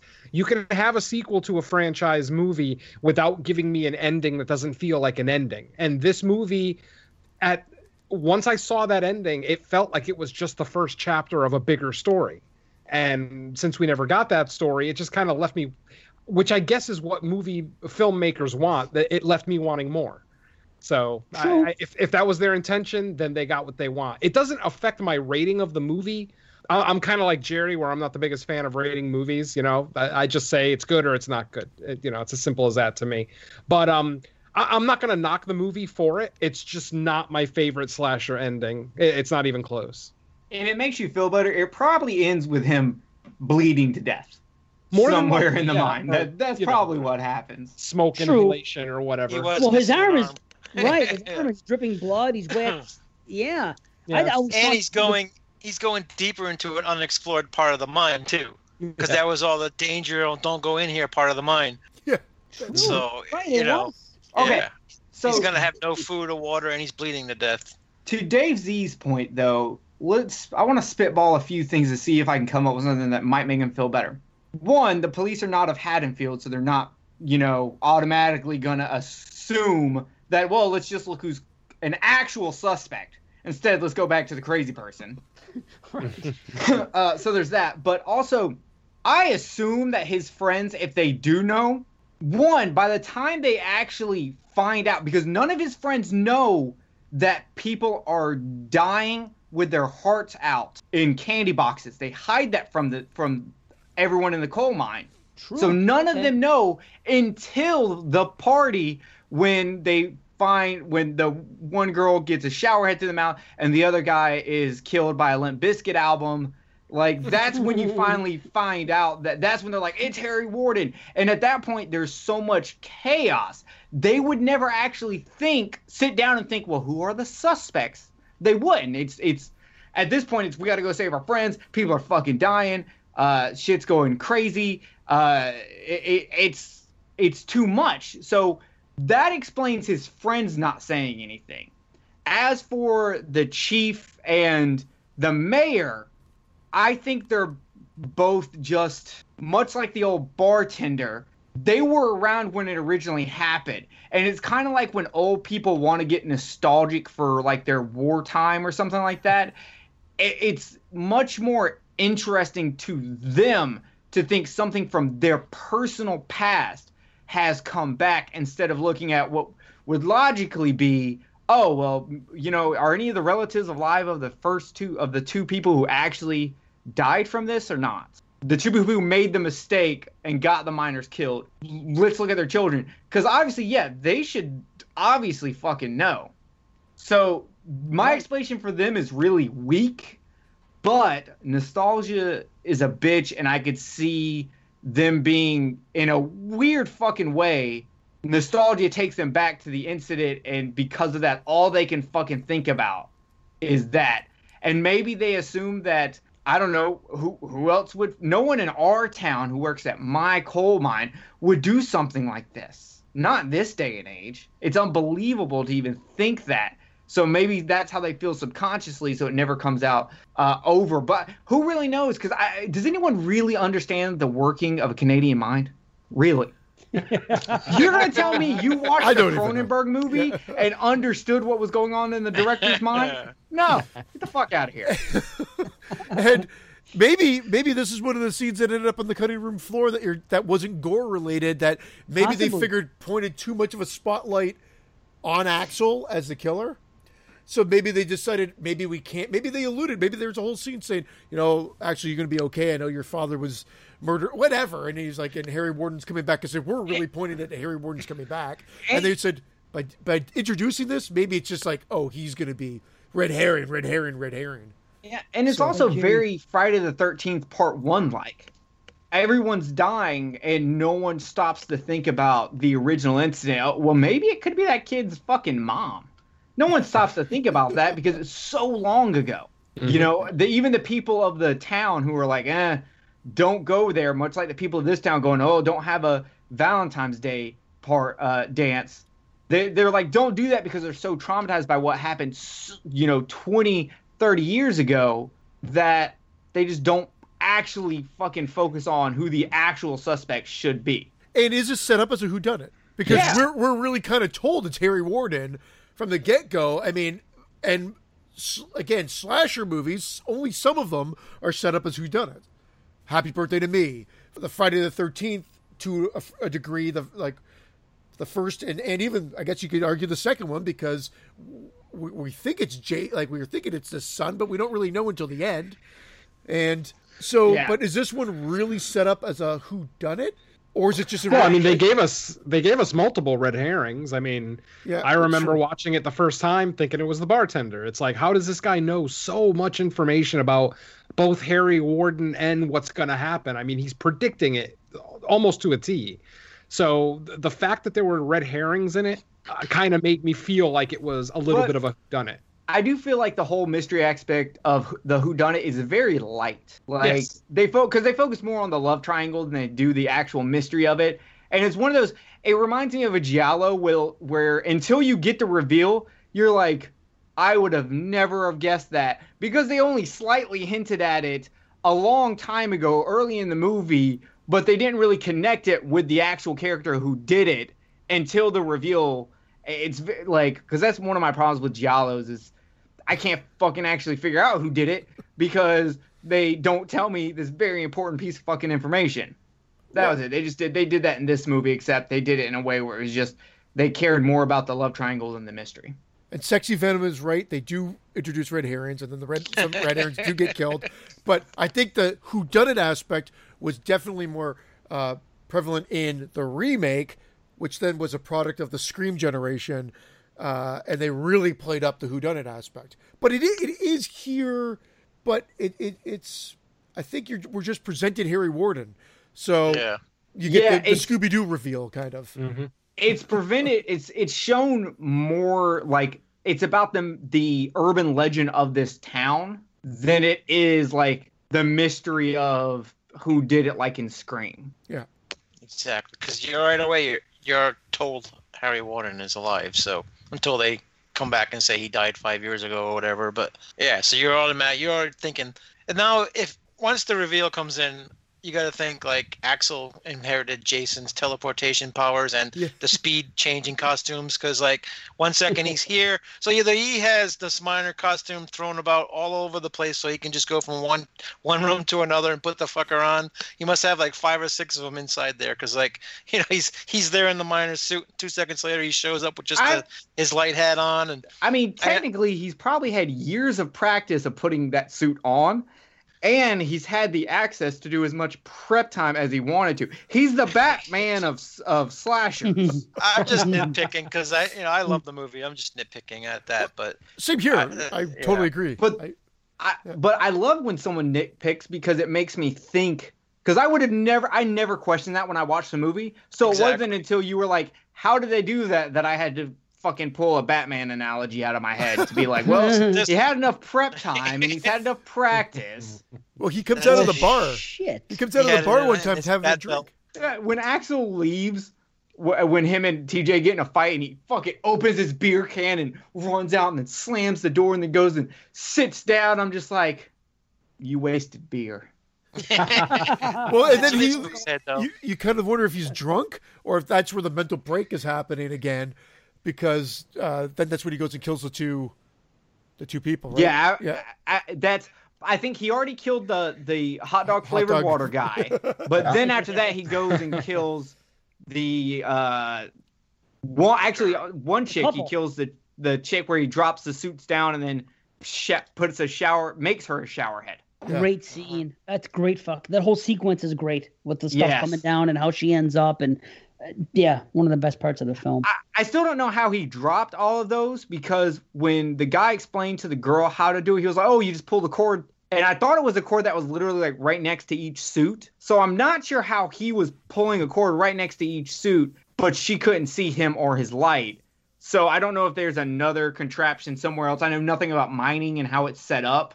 If there's like another universal control. But that's one scene that looks awesome, doesn't make much sense. But I do like any time in a horror movie where someone puts their hands to their head and just start screaming no. Like they just given up all hope. Yep. Yeah, I'm a goner.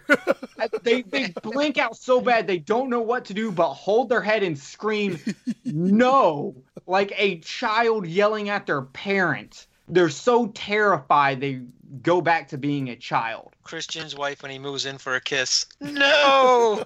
It's like you have a camera and you're just looking at our lives. How about the killer does laundry?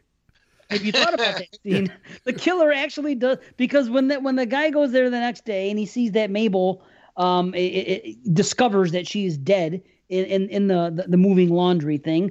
Right beside that, there's laundry there, there's detergent there, and there's laundry being done. So the killer went in there at that particular time, was doing laundry for whatever reason, and timed for the chief to come there to have that reveal. Because the laundry would have been done by the morning time if it was just from what old lady Mabel was doing or whatever her name was. Yeah, so man. he had to be like, you know what?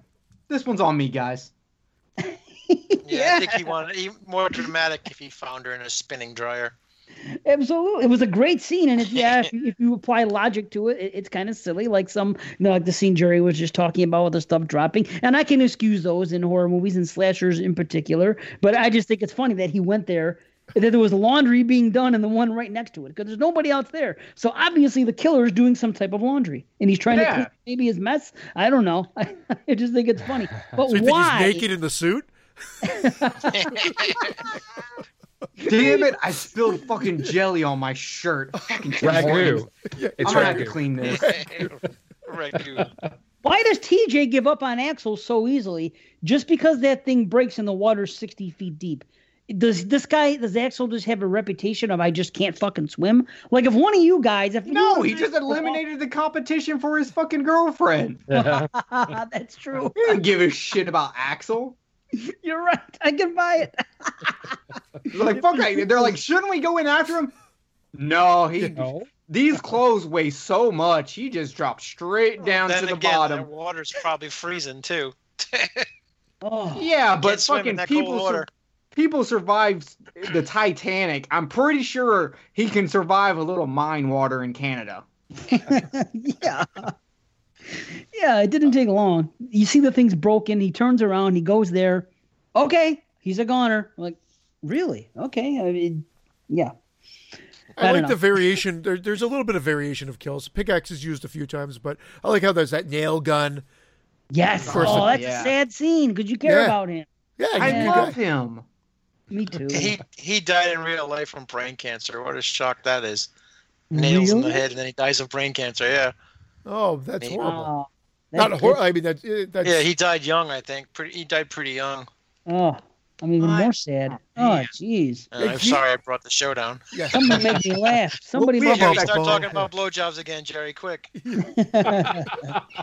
No, I gotta see when my man Hollis died. Keith Knight. Let's see.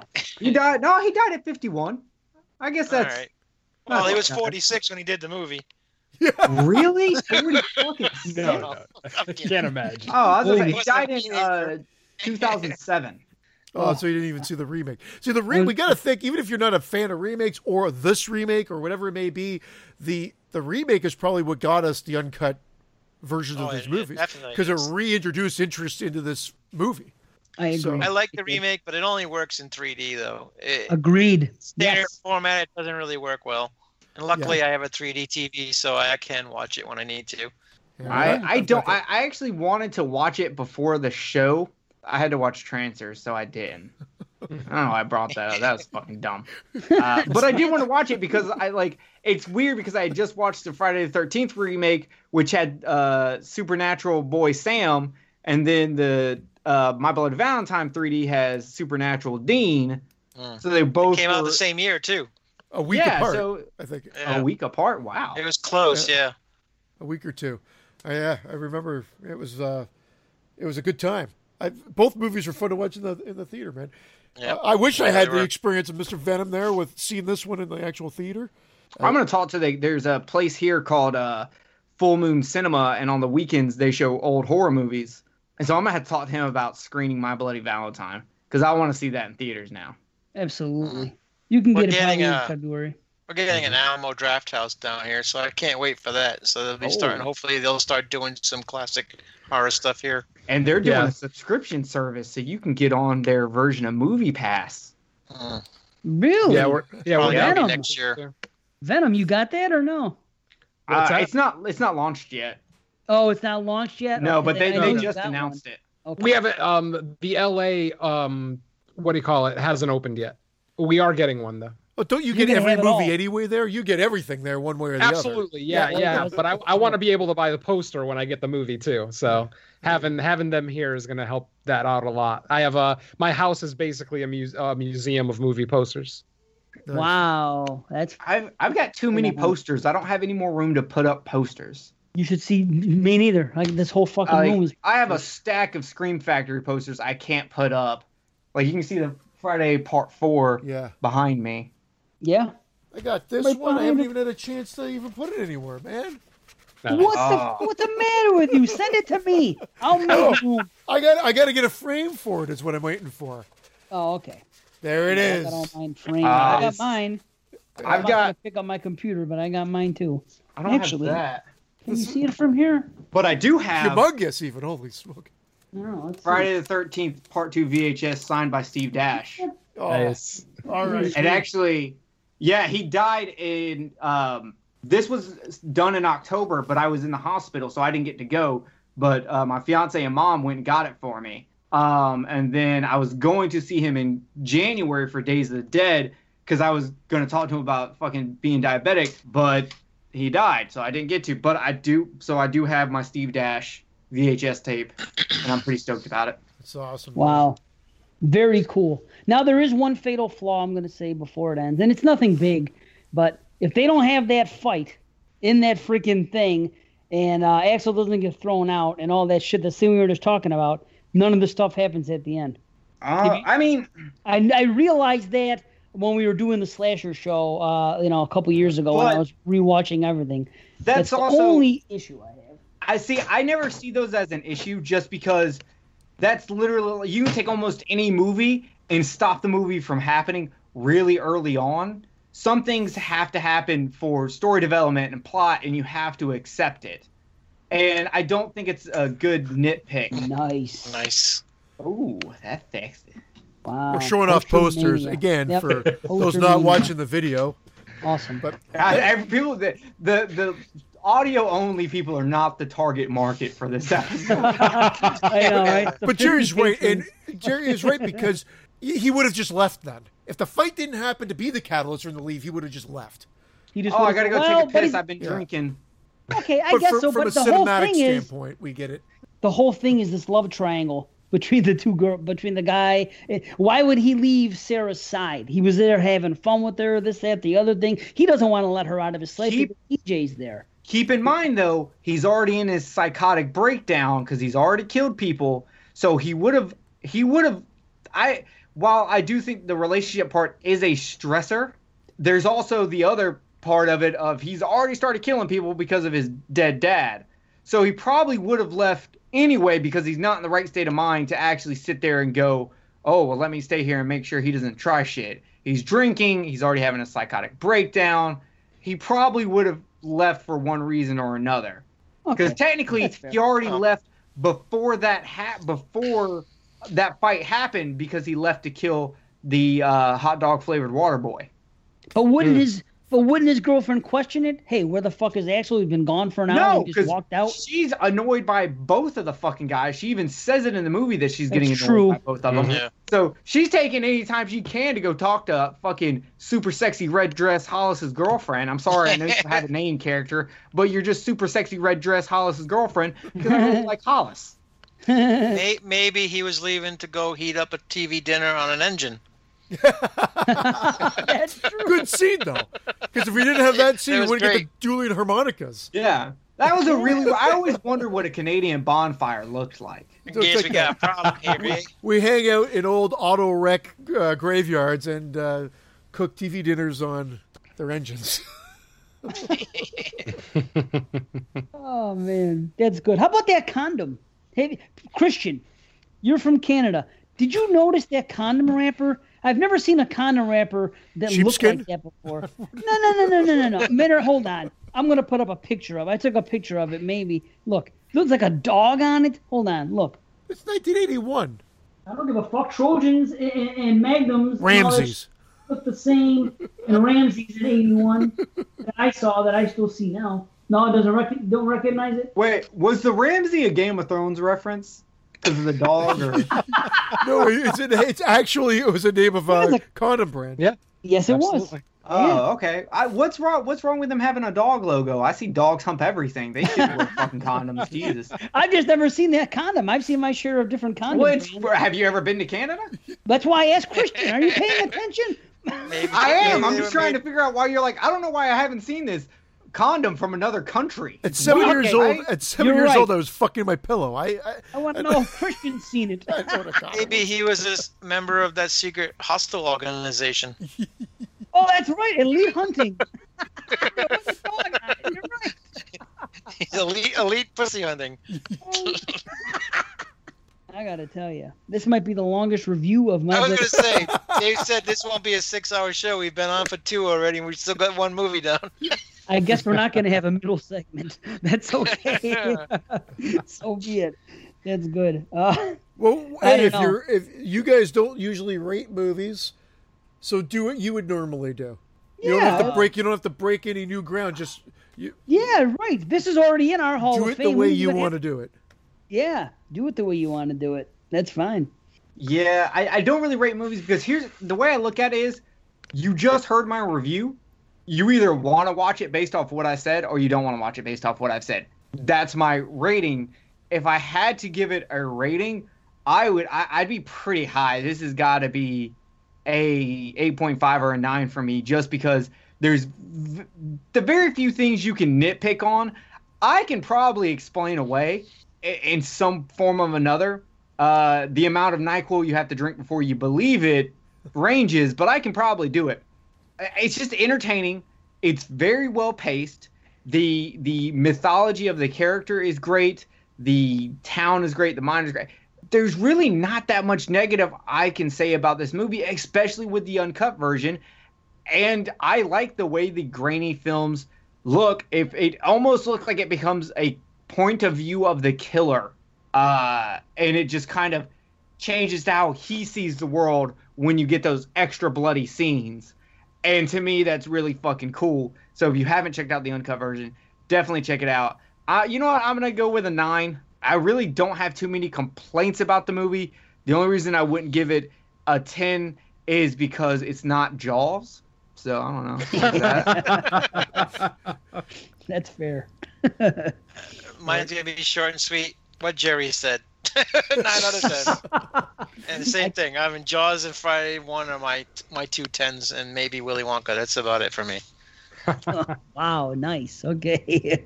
Do you What make about- your wife dress up as an Oompa Loompa sometimes? Oh, when you're God. getting really kinky? When you're giving her the golden ticket. The Golden Zendano. Sexy Venom. I'm gonna come in just ever so slightly lower than Jerry and Nudie. Part of the reason why I don't really like rating movies is because the rating is constantly changing. Like depending on my mood, when I watch it, who I'm watching it with, it just changes the experience. I try to be as objective as possible, but ultimately experience matters. So because of the few extra minor nitpicks that I have with the ending, I'm gonna go with an 8.5 out of 10. Cool. I love the And way you by guys the way- rate shit too. This is great. Sorry. Yeah. I had a question for Christian, being the other giant Friday the 13th fan here. Did the music in this movie have a tinge of Manfredini in it? Especially during that chase scene at the end. It felt a lot like a Friday song. At the end, yes. Yeah, for I sure. noticed that this watch, I noticed that at the end. Yeah. And it's funny you said that because I meant to bring that up when I was talking about, I love this guy's name, Paul Zaza. And it almost seems like he was, because at this point, I guess 2 would have been out as well. Oh, no, maybe not. Yep, because same this, time. No, 2 would. Right. Yeah. No, because it would have been May, and this came out February. Yeah, so only 1. True. But it would have been playing off the success of 1. Right. So, yeah, it's interesting that you guys both saw that. How about you, Dave? Believe it or not, I did not pick up on that. It's Yeah, wow. not overly noticeable, but it is there. Like I did a few times. Like this is almost Friday-esque. Yeah. Oh. Not to say that it sounds like Friday's chase music, because Friday's chase music is a lot more intense. But it was more like the incidental music from Friday sounded like the chase music in this movie. So that was all I was kind of getting at. Okay, Cool. all right. I don't notice music enough in most movies, so I definitely didn't notice it. I but, know you don't, right? Yeah. He is Brandon on this show. Yeah, Brandon, that would have been I a never Brandon noticed answer. He never notices it. He says- Christian, says- okay. Yeah. You said Friday the 13th one is your favorite series. And Neil, did you say Friday the 13th Part 1 is your favorite also? Yeah, more of a nostalgic reason though. You Oh, know. okay. I mean, I love them all, So- but it is my favorite one. I've always thought that Friday the 13th Part 1 is very much an American giallo. It's a slasher, but it has more giallo elements than any other of the Friday the 13th movies. And I know you're a big giallo fan, Christian. Do you think because you love giallo so much that's why Friday the 13th Part 1, part of that is why it's part of your favorite? Probably, because I like that's probably why I like both that and Prom Night. Because Prom Night I think plays out like a giallo as well. And my love of giallo actually was more evolutionary. I guess it happened more in the last 15 years than when I was a kid. Because when I was a kid, Okay. I just wanted more fun, gore, scares, fun, fast-paced fun. And as you get older, that's why Friday the 13th, the original, wasn't my favorite as a kid.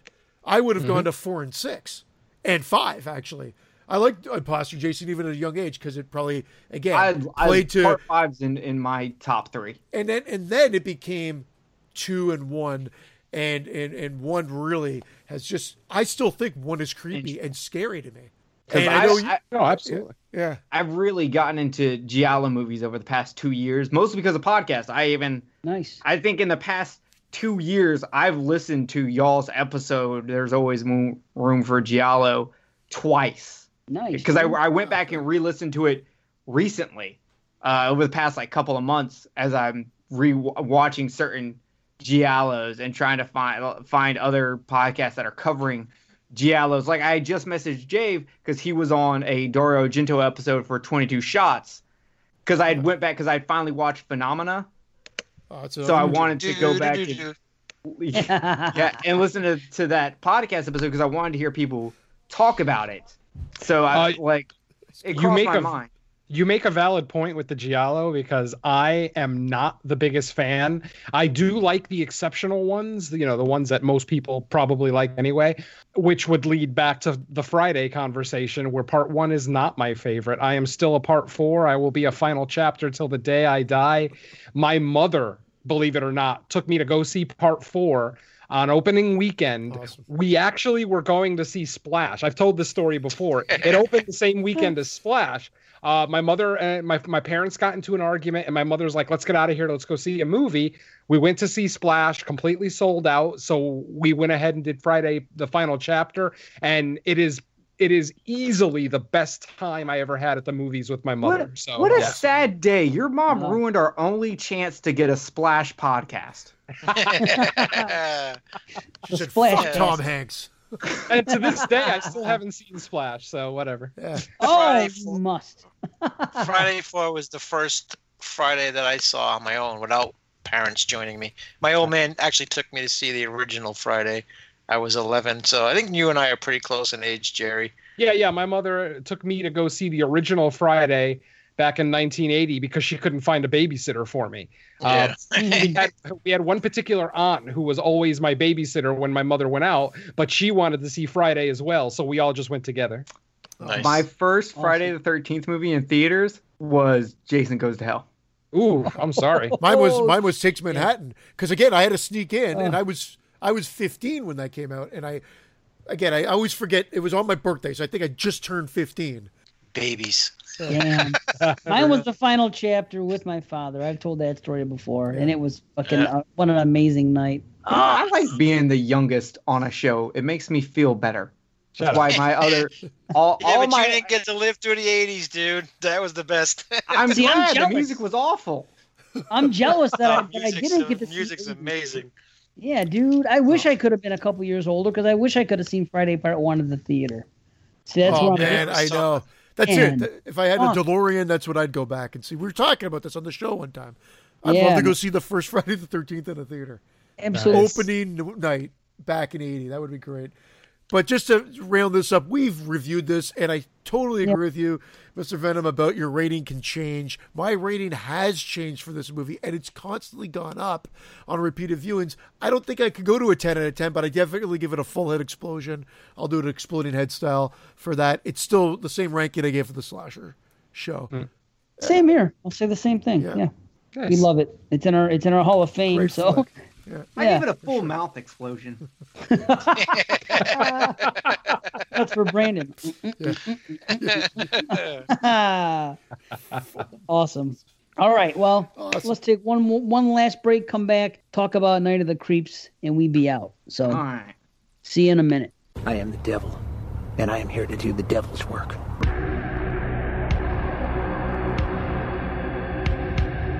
Looking for complete coverage of the horror genre? Then join us south of heaven on the No More Room in Hell podcast. Be afraid. Be very afraid.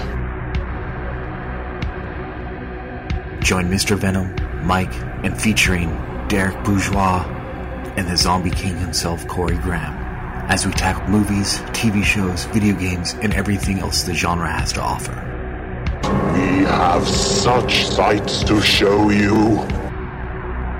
Because after all, When there's no more room in hell, the dead shall start a podcast. So yeah, that's that. We're back. We're having a grand old time. I'm eating chicken fingers with a fork, and we're doing our thing. We're gonna talk about Night of the Creeps, 1986, and that's all I'm gonna say about it. Tom, motherfucking Atkins. That's all you're going to say? You're done. You're Wow. done for the review. All right. Thanks for listening to Exploding Heads. I give this review 5 chicken fingers out of 5. Super good. You know what I'm saying? Well, that's all I'm going to say as far as bringing it in, because, like I said, out of respect for Brandon, we're not doing a synopsis. We don't got to say nothing. That's How what do you mean. even fucking do a synopsis for this movie? Because like it begins aliens, Right? then 1950s axe murderer, then 1980s college parties. It's like I love this script. I love it. I did this wow. on Slice and Dice with Joey. This is the one I was on. This, and we did Fright Night. So I gave it a crazy ass rating. I love this movie. It's one of my personal favorite films, and like I think it's a love nod to just movies, and you can just see the giddiness in the script, and I love the playfulness of the aliens. Yeah, they look rubbery on screen, but how funny is it to see their language subtitled and then the translation in our language Yeah, too? why? I thought that was cruel. I'm just pissed that Full Moon copied the aliens to make their gingerbread movies. I thought you'd be turned on because their mouth was always open like Heather Landerkamp. Like, Fucking these aliens have better acting than Heather. Get the fuck out of here. Jerry's like, better maybe way. I can get one of them aliens to blow me.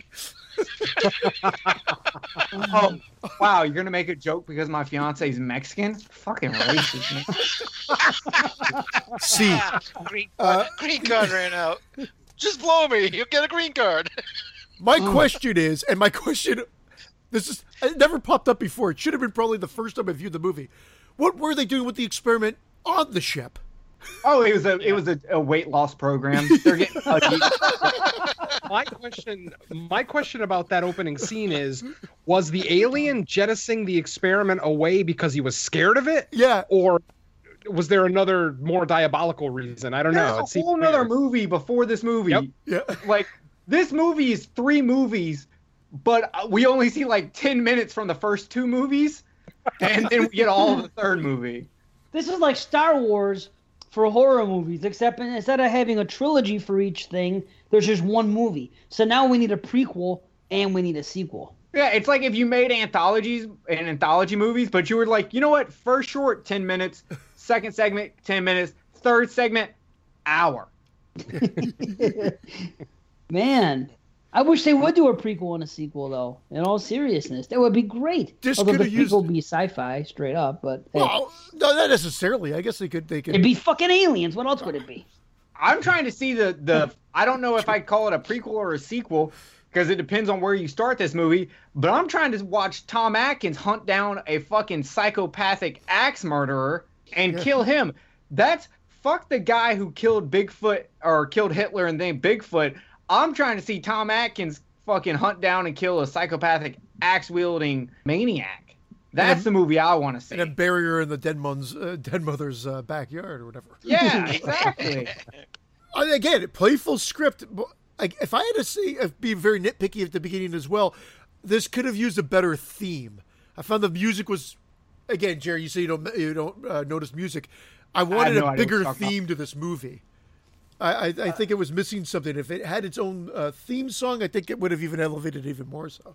Yeah. My biggest problem with this movie, I'll throw it to Neil, because you remember the 1950s. What the fuck is a gomer? I don't know what a gomer is. Gomer? Yeah, someone disses someone and calls them a gomer, and I don't know what that is. Yeah, it's a reference to Gomer Pyle, yeah. Yeah. Who the fuck is Gomer Pyle? USMC. Television character. Yeah, dude. Surprise, surprise, surprise. There you go. Golly. Wow, you sound like my uncle right before he entered. Never mind.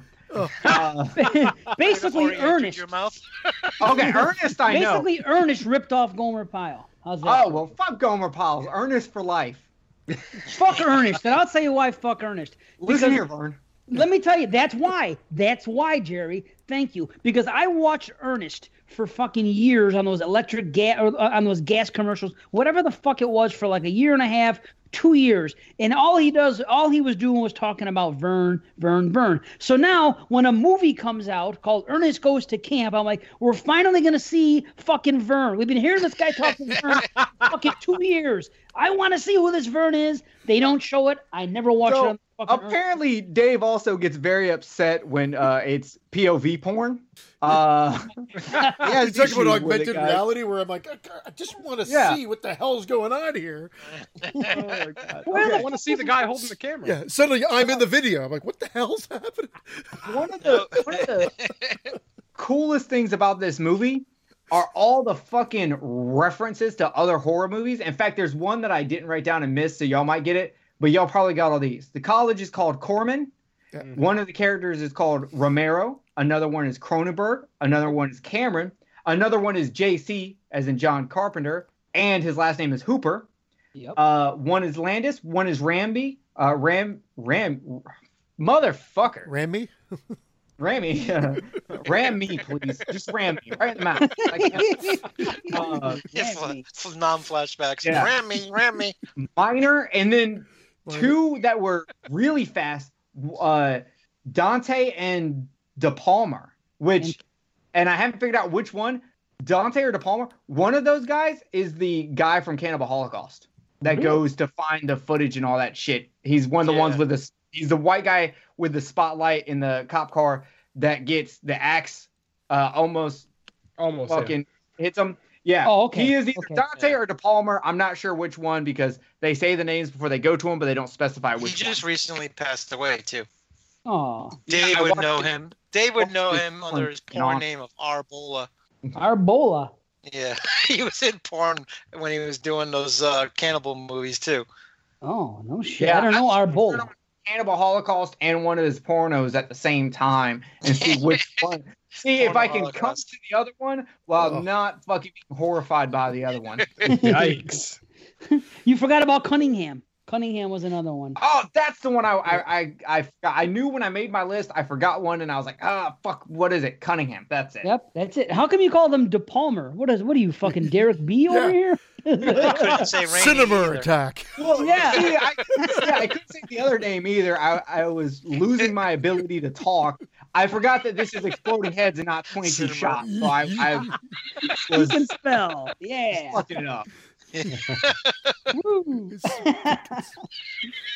How about that? Jeremy got pissed off because the guy made this post and with all these grammatical and punctual errors. Oh, yeah. Like, you are complaining about somebody doing it with grammar and punctuation? I couldn't. Yeah, but now Neil's making dude fucked a hamster meme, so I don't know what's going on over there anymore. I didn't even watch that dude's video. And I will not. But I walked out. I was like, you know what?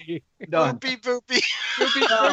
Get the I fuck won't out. even watch it. Jesus God. I don't even know what the hell anybody's talking about right now. Oh, good. You're Don't better watch off. it. Okay. Right, you're better off not knowing. Yes. Oh, good lord. Like Perfect. Christian said, the script for this movie is fucking fantastic, and this might be the most on-point dialogue in an 80s movie ever, because while the quips are coming fast, they never feel forced.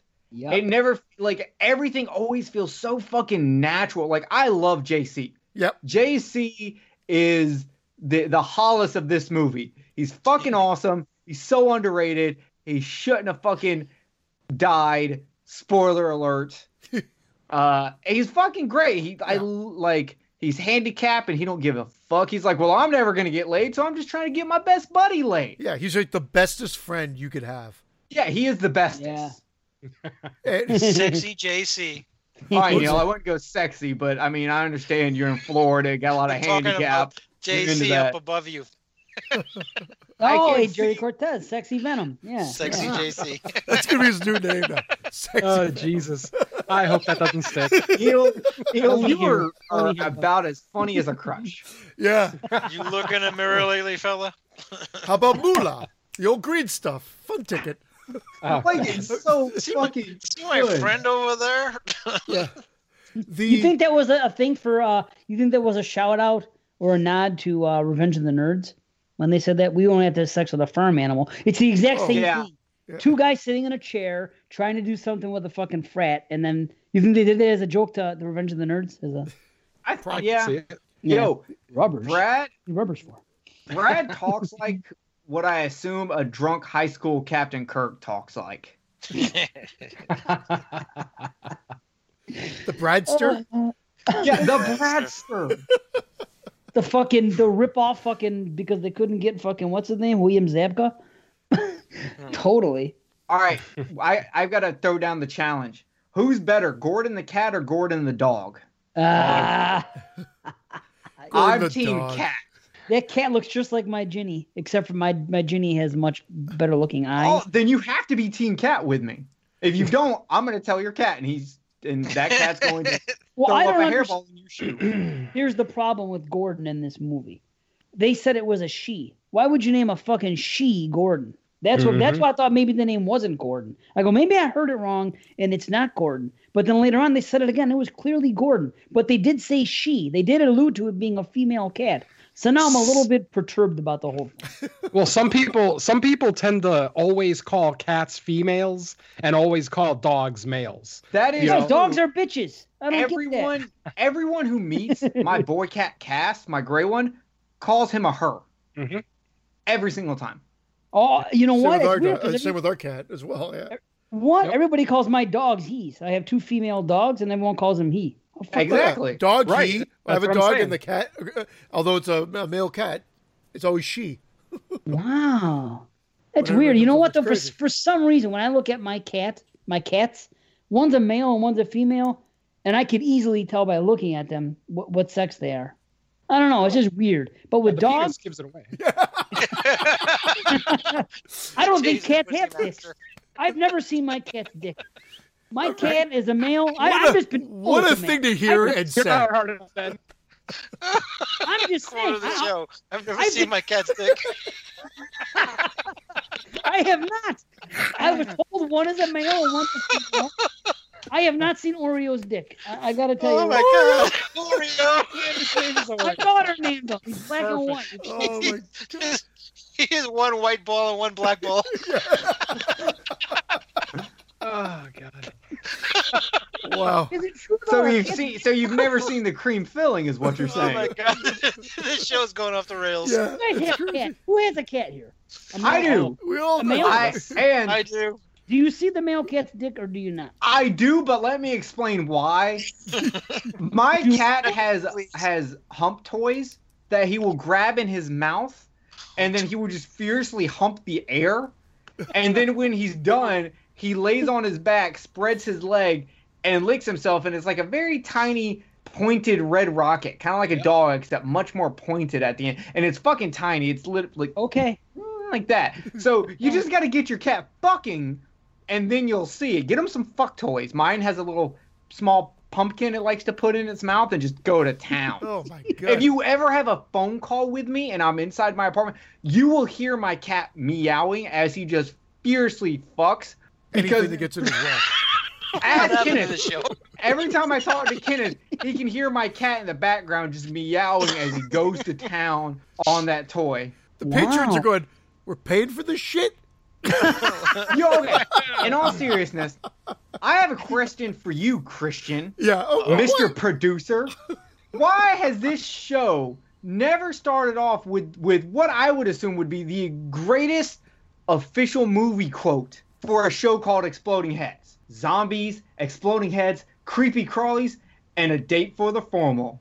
This is classic Spanky. That describes Exploding Head. Literally. I thought I did do that one And time, yes, but Christian, maybe I you're didn't. Spanky. Yeah, I'm Spanky. Good, I like that. Are you nickname. trying to say I'm alfalfa? It's a great Well- head. Like a great head. It's a great quote. I just Welcome to picked up Taking Shots, where words don't matter. It's a great head. It's a great head.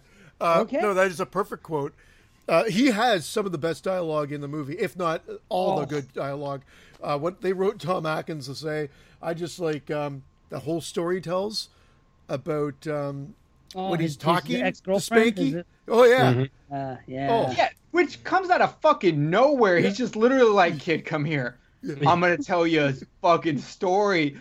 And then just confesses to murder. Well, he was about to kill himself.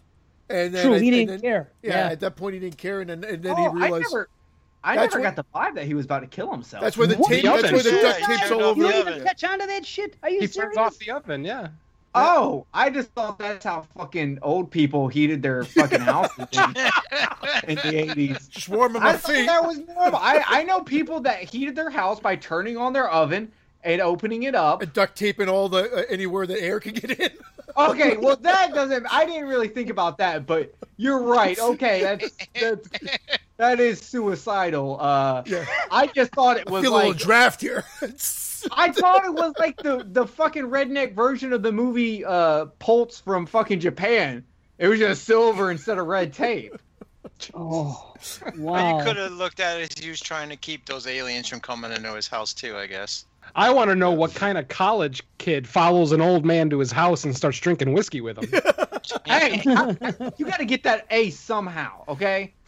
Well, although Jerry, you did start with actually in chronological order almost in traditional Exploding Heads fashion. We're all over the fucking place, and which is fine. This is what we do. I love the way you guys are jumping right in with that. The reality is, now I've lost my train of thought, but I was going to say that Let you're me right. help you. Choo choo. Cat balls. Screaming like banshees. That helped. Oh, he was That helped. Yeah. by far the best in the movie. It was the yes. jam. All right, Christian, come on, thrill me. I want to know your train of thought here. Wonderful. No, I love that whole backstory because they bring it back to the 1957. So we come back to the whole reason as to why we got this introduction. So we got the aliens. They set the experiment out. Mr. Venom, you said whether it was what was the plan for that? Was it get it the fuck off this ship, or we never know that part of it. But it lands on Earth, and we're in 1957. We get a black and white segment, which again, I've heard people shit on movies that do that say, "Oh, I hate when they put things in like." Who was talking sepia tone? Was it you guys that killed the cast? Someone hated sepia tone. I don't think we necessarily hated it, but we were talking about the sepia tone that I think it's for the Nightmare on Elm Street remake, and I was talking about how great the cinematography is and how it was going. Like some scenes were shot in sepia tones, some were shot with this eerie blue to it. Yeah. So I think I was actually talking positive about that because I was talking positive. Is that the new podcast? Jerry hates sepia tone. Well, so I love the black and white segment. I love the music they do, the Paul Anka. But it's great. Smoke Gets in Your Eyes, or whatever one he did, and then the whole Lover's Lane with Starlight, Starbright. It's like you're right in one of those movies, and then how they introduce him as a cop, a young guy you don't know who he is yet, and how they bring it back to that, and how that fucking axe murderer comes back from the dead as well. That is just like I call this like I love Back to the Future. It's one of my favorite movies. I love the script to Back to the Future as well. I don't know where I'm going with it. This is comparative to that to me. It's just like a love of movie and storytelling and interweaving all these different sort of timelines together in the sense of telling the full story. Totally different movies, but it's crazy how good they are at tying in things that you're at the beginning of the movie. You're just like, the fuck are we in the? There's aliens, and then it's the 1950s, and there's an axe murder. What the fuck is going on? I think they tie it in so beautifully. It does not feel forced or anything. It is just, you just sit back and go, fucking congratulations. Yeah. That was beautiful. It's great how they bounce. And here's what's funny. You see the aliens. You see that crazy start. You see the 1959. You see 1986 after. Now, I'm watching this movie. And let me say, again, the title card is great. The way it starts with the letters. And it's almost like what they do at Stranger Things now. Another thing with title cards, it's fucking awesome. So let me just say that. But I'm watching this movie with my wife and my daughter. They've never seen it before. And because of the way it's set up, when they get to 1986 and they go to that party at the frat and they're drinking beer and they're playing music, my wife says, "Oh, that doesn't sound like 80s music." Now, here's the funny thing. Her making that comment, she thought that this is like a newer movie because we saw 59 and then it says 1986. Because usually when you see a movie in 1986, it doesn't say 1986. So I think that she thought that this is like a newer movie. And she's trying to discredit the song that they were playing. I said, "Baby, this movie was made in 1986. That is 80s music. Sorry to tell you." She's like, "Oh, okay." Shut your hole. I'm editing this thing. However,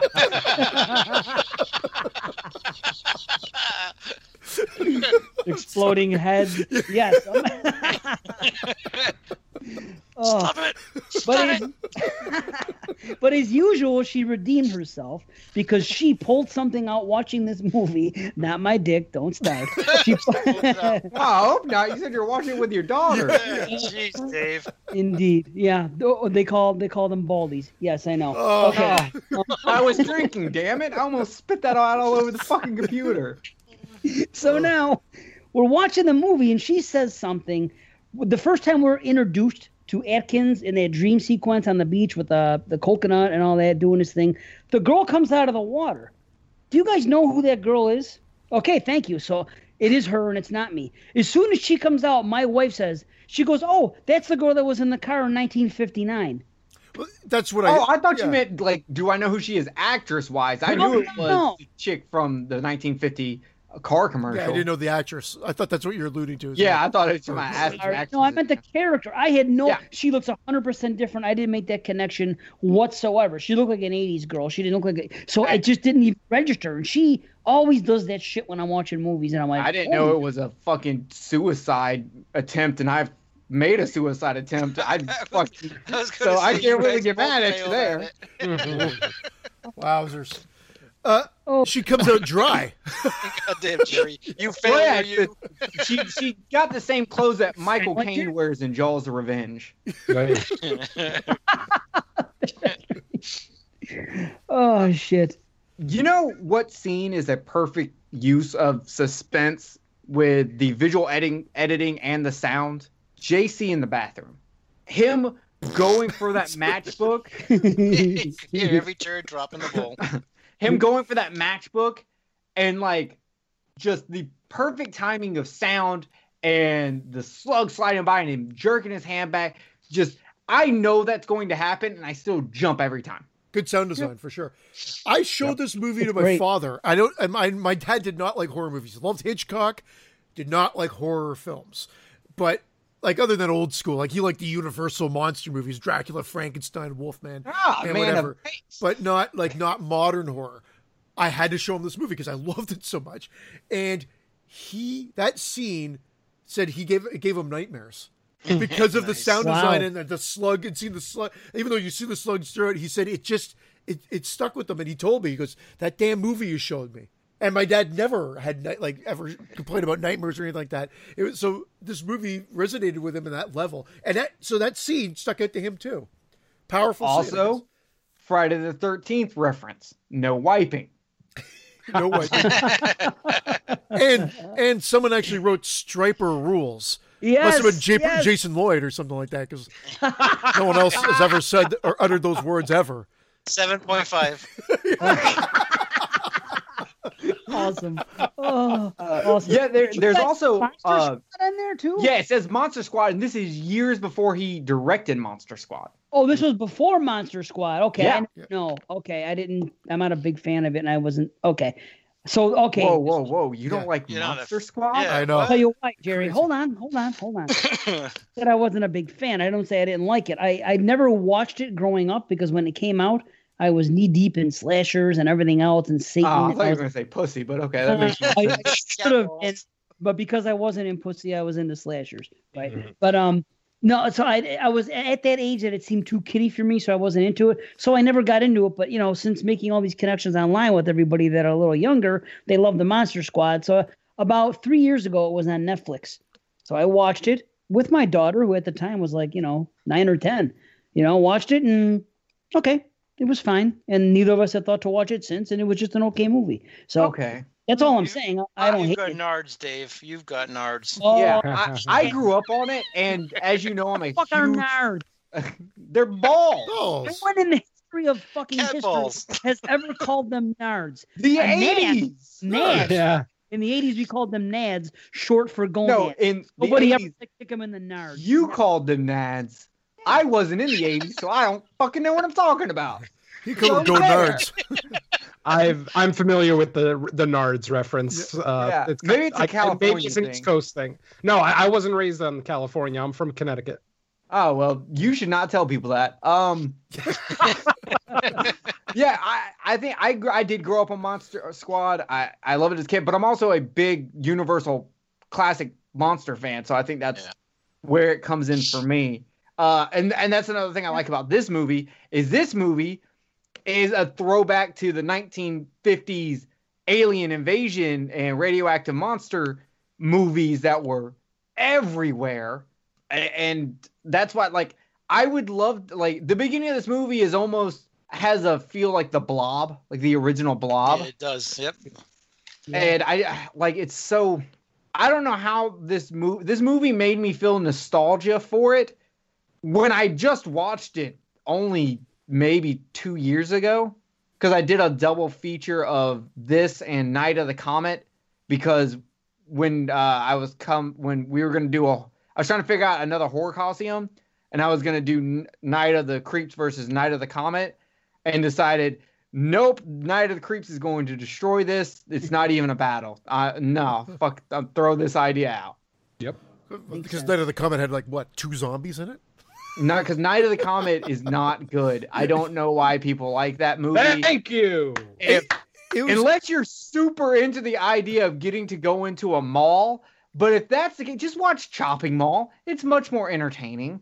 We did Night of the Comet on Rad Radio, and I caught so much shit because I was the only one who didn't like it, and everybody else was just talking so nostalgically about it. And for a guy who's on an 80s podcast, I'm not very nostalgic, and I'm sorry. Yeah, that movie, it's not even a horror movie. I'm not even sure what the hell people are talking about, but whatever.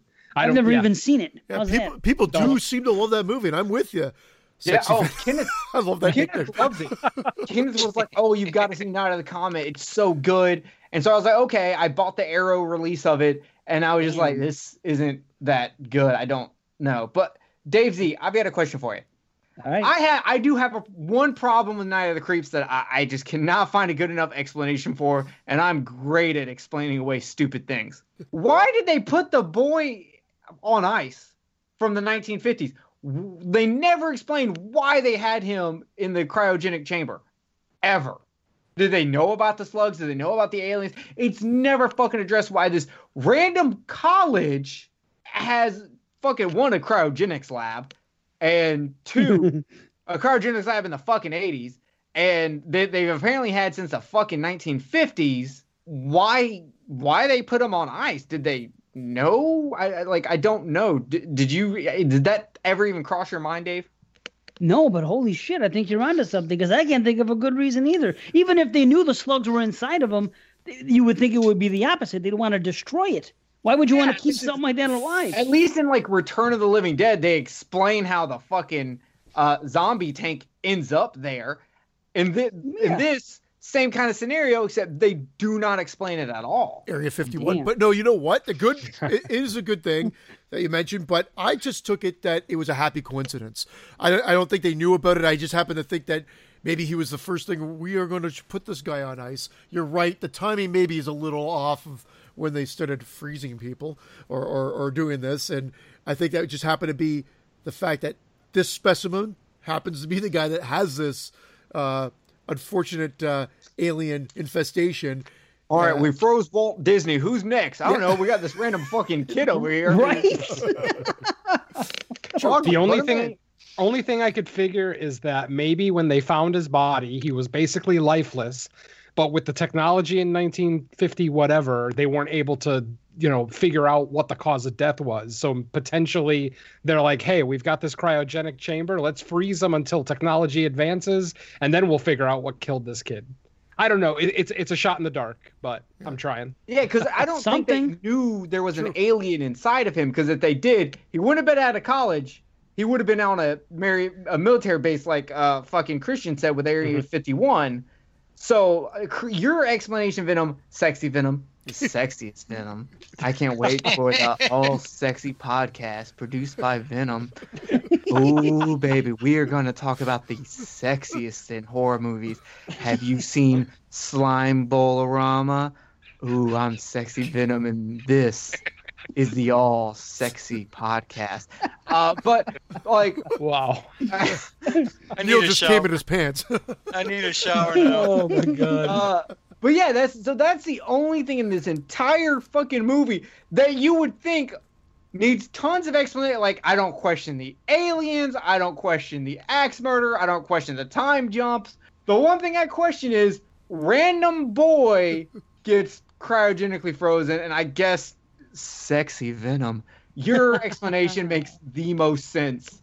Even though I'm still kind of like, what's so special about fucking this dick? Yeah, exactly. It's okay, but why? Oh. Go ahead, Venom. Go ahead. I have a follow-up to that. When that kid gets to the tube, it seems like there's multiple slugs in there. So it looks like only one of the evil turds goes into his mouth. So where are the rest of them? Like, it looked like there were multiple creatures in that tube, but only one goes in his mouth. Am I to assume that they all went in his mouth? They all died in the 1950s wilderness due to communism. Well, I mean, fire did kill him, so the Red Scare potentially could have killed him too, I guess. It's what I call a one night in Dave's room. The Red Scare. The Red Scare. Very nice. I could take. Well, you're right. No, there were. It did seem like there were multiple things swimming around in that, but yeah, maybe just the atmosphere of the Earth. Maybe they went in every hole for the first guy. They didn't know which hole they exactly hit, so they just hit every single one of them. Yeah, maybe the aliens have more holes than we do, so they had to search around. Why are they gonna pay a guy to watch them too? They got this freaking guy in there cryogenically. They got this whole thing with passcodes, and the guy's down there, and there's really nothing else on the floor except this guy hanging up in this thing. You got fucking Dr. Mike Rotundo in there watching it, forgetting the passcode and shit. I'm like, what the hell? You're right. Intern? Didn't they mention that he was an intern? Yeah. Oh, that guy, Mike Rotundo, that was calling the fucking thing with the notebook? I Yeah, see they him said in he was an intern. Cops. Yeah, the cops mentioned that he was an intern. Oh wow, boy, he seemed like he was more important to me the way he was talking about the Notebook and this and that. Oh, maybe you're right. Sometimes interns act like they know shit, so they look smarter than they are. Jeremy. He certainly did. I'll say one big thing about this entire film. This is how you mix comedy in horror. You notice I didn't say comedy with horror, because it's not a horror comedy. This is a horror movie that has some comedic, lines in it. This is how it should be. People know that I'm not a big fan of slapsticky comedy and horror, but there are many moments in this movie that that incite a laugh or a chuckle, and that's clever in a comedic sense. I don't know if any other movie has mixed it this well. Yeah, and a lot of most movies witty dialogue. Yeah, that's the thing, is that the comedy in this movie is based solely on the dialogue. There's no physical comedy at all, and I think that some horror comedies tend to rely on the whole physical slapsticky type comedy. So the fact that it was all sheer writing just makes it more plausible, more acceptable. I love it for it. I really can't think of a movie that's done it this perfectly. Like Return of the Living Dead to a degree, I guess, but Return of the Living Dead is kind of a balancing act. It's really top heavy with the comedy, then it kind of goes away. I don't know. And like I've said before that Shaun of the Dead is the perfect blend of horror and comedy together, and that's fine. But I honestly, watching this time, I really have a love affair with this film where every time I've only seen it, I've probably seen it less than 10 times. But the last I'm really 3 or 4 worried about times, Christian. I think he just got slapped by a poltergeist off screen or something. No, my cat knocked down. Like I had this. I'm in an unfinished basement, and so the furnace is on, and it because we're still cold, like I told you here. And so I was trying to block some of the sound there, and I had a freaking mattress there, and the fucking cat decided to jump and pushed it over. I'm over here. I think he's mad because I talked about him not having a dick. Yeah. I'm over here listening to Dave's fucking amazing essay on horror comedy, and I look over and Christian looks like he's getting fucking slapped by a poltergeist. It's two times in a row. Last show he did Why the same is the thing. carpet wet, Todd? But Dave, you're right. Return of the Living Dead had a lot more visual comedy to go with it. And they pulled it off great. Night of the Creeps is how you pull it off dialogue only. Yeah, I mean, some of these lines are so great. Get to practice in your goose step. Oh, come on. Right. An Aryan joke masked with just a knock on the guy. So yeah, absolutely loved it. This movie is probably my favorite Tom Atkins movie. And you've got a lot to fucking choose from. Yeah. That's for sure. And this is my all-time favorite. And I love Halloween 3 Season of the Witch. My favorite from the Halloween franchise ever. But this is where you get all of the great lines that people quote from Tom Atkins. Oh, yeah. Besides the stop it line, as you heard earlier when he called Dave personally. Yeah, he did.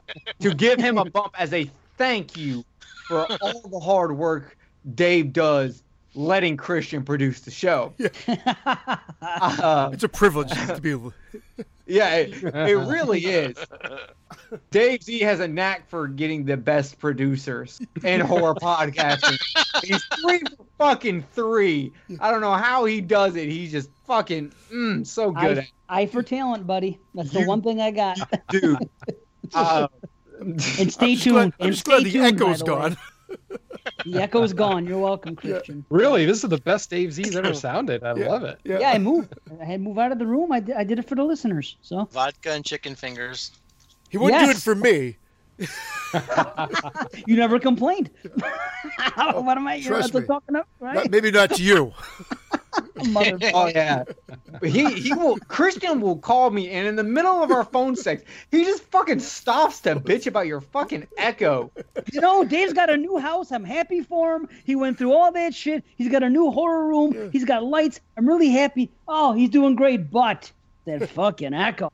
Yeah, what kind of professional horror podcaster, top of his fucking network, has an echo? Yeah, I just paid. Even Jeremy doesn't have an echo. He shouldn't have a voice, but he... I just spent all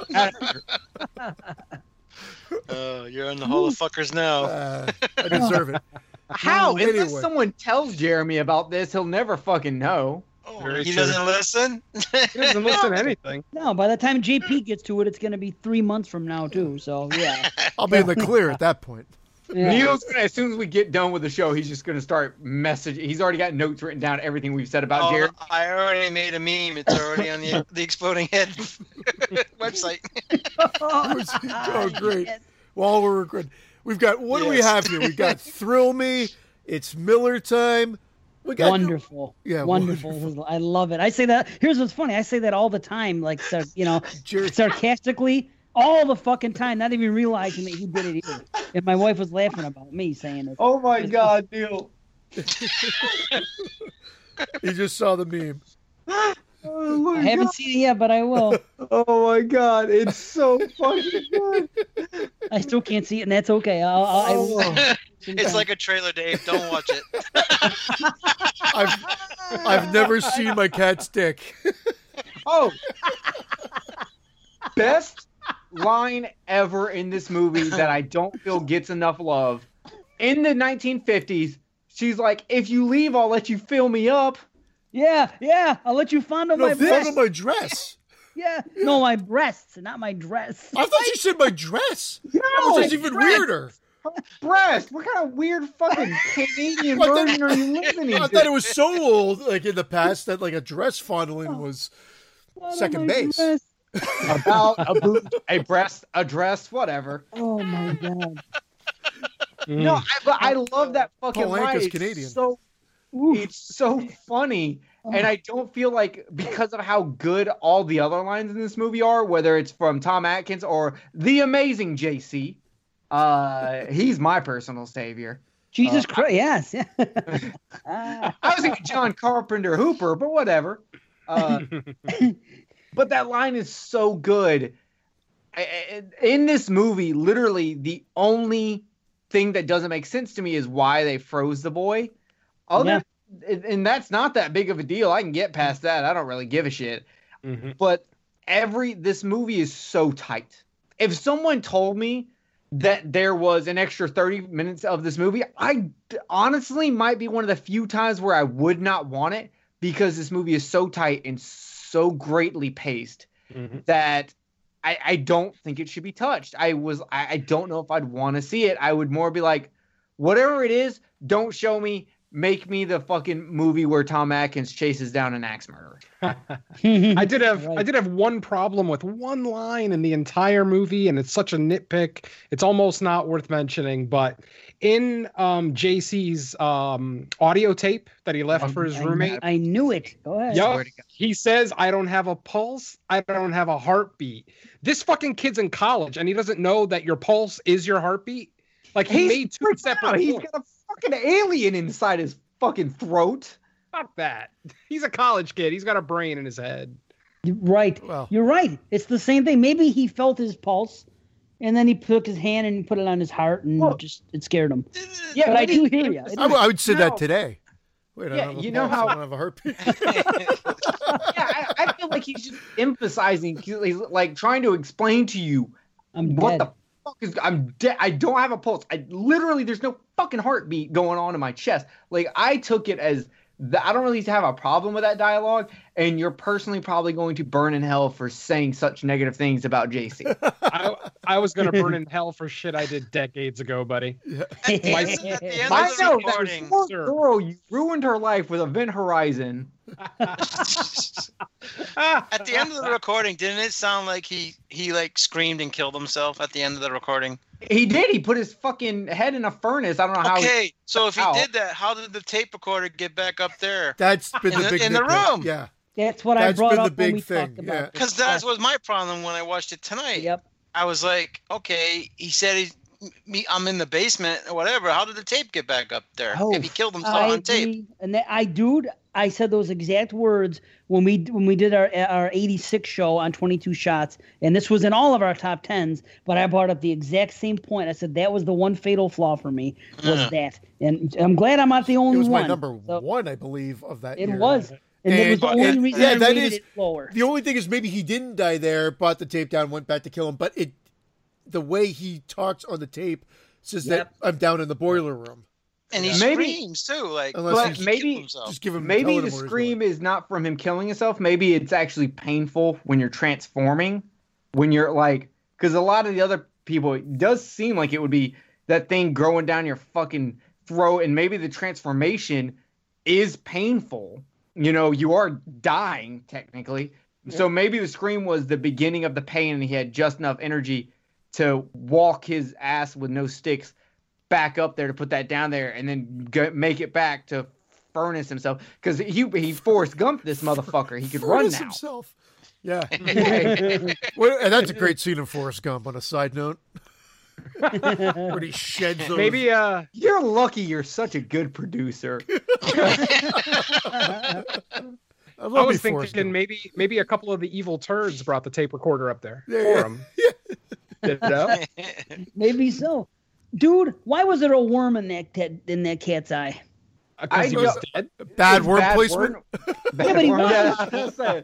Well, also, does anyone else think the cat actually the cat, when they show the cat as a zombie, for some reason every time I look at it, I just go, why does that look like a rabbit?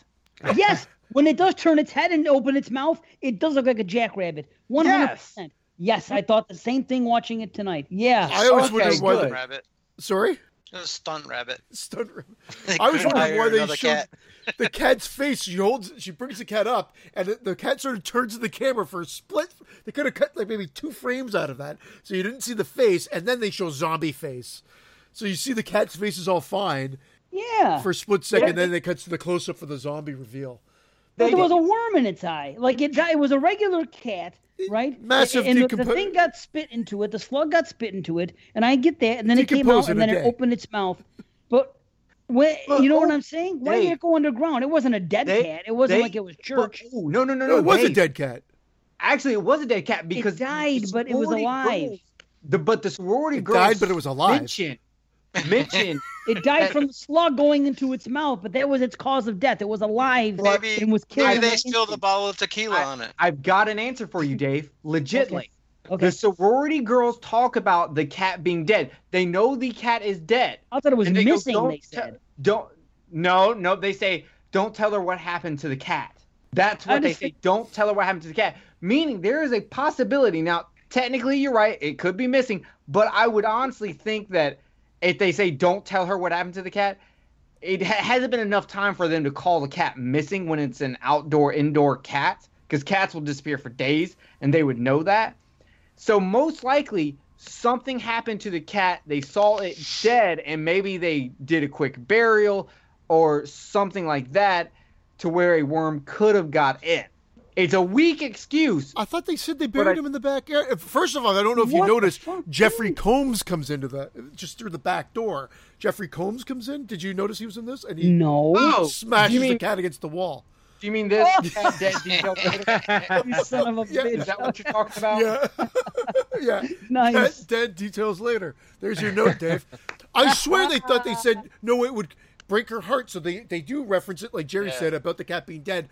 Now, maybe I'm just remembering incorrectly, but I thought they mentioned that they buried him in the backyard. I think you're right. Yeah, I forgot. I thought the implication was that it was just missing, because I remember seeing a live cat that looked like my girl Ginny. She came in, did her thing, then left. Then the next time we saw that cat, there was a little scratching on the door. The chick went, she opened it, and then when she grabbed the cat freaking had the worm in its eye, and a slug came out of its mouth.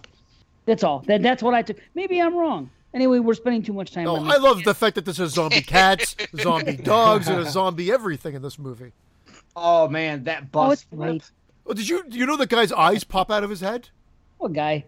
The bus driver's eyes. Oh, yeah. Like a cartoon. Yeah. Before the impact, his eyes pop out. And another great Tom Atkins line. The good news, your dates are here. Bad news, they're dead. That is the classic line. We've said them all now. Like, I mean, well, not all of them. There's even more. But that line is fantastic. He said, "I'm gonna." What did he say? I'm gonna have poop patrol with your nightstick. Yeah. He said to him, "You're gonna play poop patrol with your nightstick." He's gonna shove a fucking nightstick up a cop's ass. That's amazing. I love it. Was it a Oh, homicide man. or a bad B movie? Right, yes. Great stuff. Here's another one. Do you guys realize that is a callback later on in the film to the character in 1959 who throws the rock at the window of the girl? My wife pointed that out. I never made that connection before. Wait, you didn't know that the first zombie guy that appears is the cryogenics guy that is the one from the 1950s who picks up the girl and then goes back in his zombie head to the last place he knew of? I knew that it was the same zombie, the same person, but I didn't make the connection on throwing the rock at the window a second time to a different girl. Where did he That's buy all. the flowers? He gives her, What about- he hands her a flower. Yeah, he does. Yeah, it's like it's kind of a I've always, whenever I see that scene, I always think of Dawn of the Dead when they're like, well, they came back to the mall because that's where they knew. Yep. Right. Exactly. And do you think it was one of the last things he did in life was throw the rock at that window. He dies like an hour later. So yeah. And now was the other zombie going back to the hospital where he escaped from because he was escaped lunatic, the ex killer? When you see where he's heading, is he going into a psych ward? Because that's where he was. That's where he had his original killings from. Possibly. That's something else my wife brought up. She goes, I think he might be doing the same thing. That it's like a memory of something. I'm like, no shit. Because I didn't make either connection, so I was like, okay. We skipped over the fact that you say you see main star booby. Usually, you never see that in movies. It would be a secondary Right. character, and you have the Right. main star changing, and So it's a she's quickie, and it's she's not sexual. attractive. She's a doll. Oh my gosh. Yes. Yes. Woo. Very Yeah. much so. It wasn't really done. It wasn't done in a sexualized manner, is what it was. It was just a quick changing thing. Yeah, it Like, reminds you me know, of Not that I'm complaining. the changing scene in Night of the Demons, where she's just kind of getting ready before they go out. They do linger a bit more in Night of the Demons, but Fictitious booby, sis. But you know what? There you go. You have everything in this film. You have zombies. You have these freaking crazy slugs. You have gore. You have a good backstory. You have comic lines. You have TNA. You have good characters. You have characters that you care about. This movie just keeps going up for me each time I watch it, where now I'm to the point that I think you were when we did the 86 show on 22 Shots, where you watch this film and you're like, this is a freaking classic of the genre. And it just took me time to realize that. And I cannot wait to look at, I think Scream is going to re-release They are. in the Scream next Factory couple of is. months. Yes. So I'm really excited to get that and get the specs on that and everything else. But this really is a classic in the genre that I think has just been kind of overlooked. And like, one of people the speak of it fondly, but nobody puts it on a pedestal as they put on like a Return of the Living Dead or a Reanimator or something like that. You know? and it supposed to go to deserves to theater. be there. Yeah, that's what I was going to say. They got a theatrical release, just not anywhere near me. I will say this: perfect introductory horror movie for someone. It's Yeah, man. fun. It's fast. It would be a great one who's someone's like, I'm not too much into horror. Watch this. Unless they Great don't like fucking gore, because there's a lot of splitting heads. Yeah, but none of it's Great. like, you know, I'll take an exploding Okay, it's head great. any day as long as I don't have to watch the scene in Pet Cemetery Especially where when it's pointed at your face. when they fucking slice an ankle. I don't want to see a fucking ankle get sliced. Oof. I'll take a fucking head blowing up any day over an ankle slice. Exploding heads rock, man. Absolutely. But these exploding heads were kind of comical though. They weren't. It was Yeah. gory, but it wasn't like August Underground gory. It was comical gore.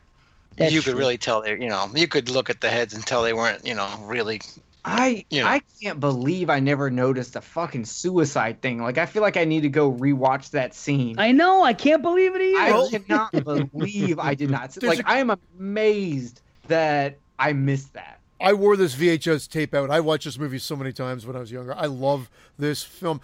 And there's so many things I found out. I had the TV version because that had the separate ending. That was the first time I saw the separate ending. So the ending I always grew up with was the dog with the slug at the end. I don't forgot think I've it. ever Right at the seen that camera. ending.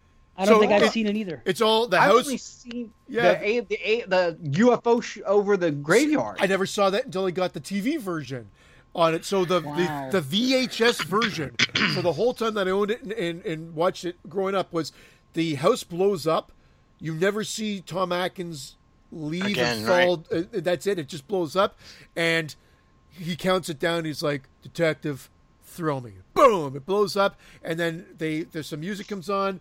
You see a shot of the flower with the fire in the background, and then the dog walks up, and she goes down to pet it, and the slug comes right out in 3D at the camera, like right directly at the camera, not in 3D. I've never seen that End of ending, movie. and you know what? Mhm. I think I would like that better than the walking burnt Tom Atkins. So I like both, but I mean that was the one I like grew up both, with. too. And well, then who's not going to see that big honking ship? Like it's a huge ship. Yeah. hovering, like- So Right, but it could just be happening now for the first time. Is with it the this? ship. Is it the same dog that infests Yes. the Bradster? yeah. The How many fucking slugs can you fit in that damn thing?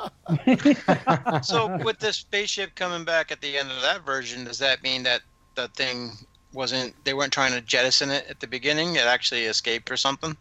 And this Well, was two of them were trying to stop that one that was trying to jettison it. So obviously that one had a problem with the experiment. It's just a matter of what the problem how was. did the aliens show up this far away, like 30 years down the road, randomly? Maybe when they came back to life, they got alerted somehow. Yeah, the slugs. That I don't know about They're that. tracking down the slugs because it's one of them. Think about it. They're aliens. Yeah.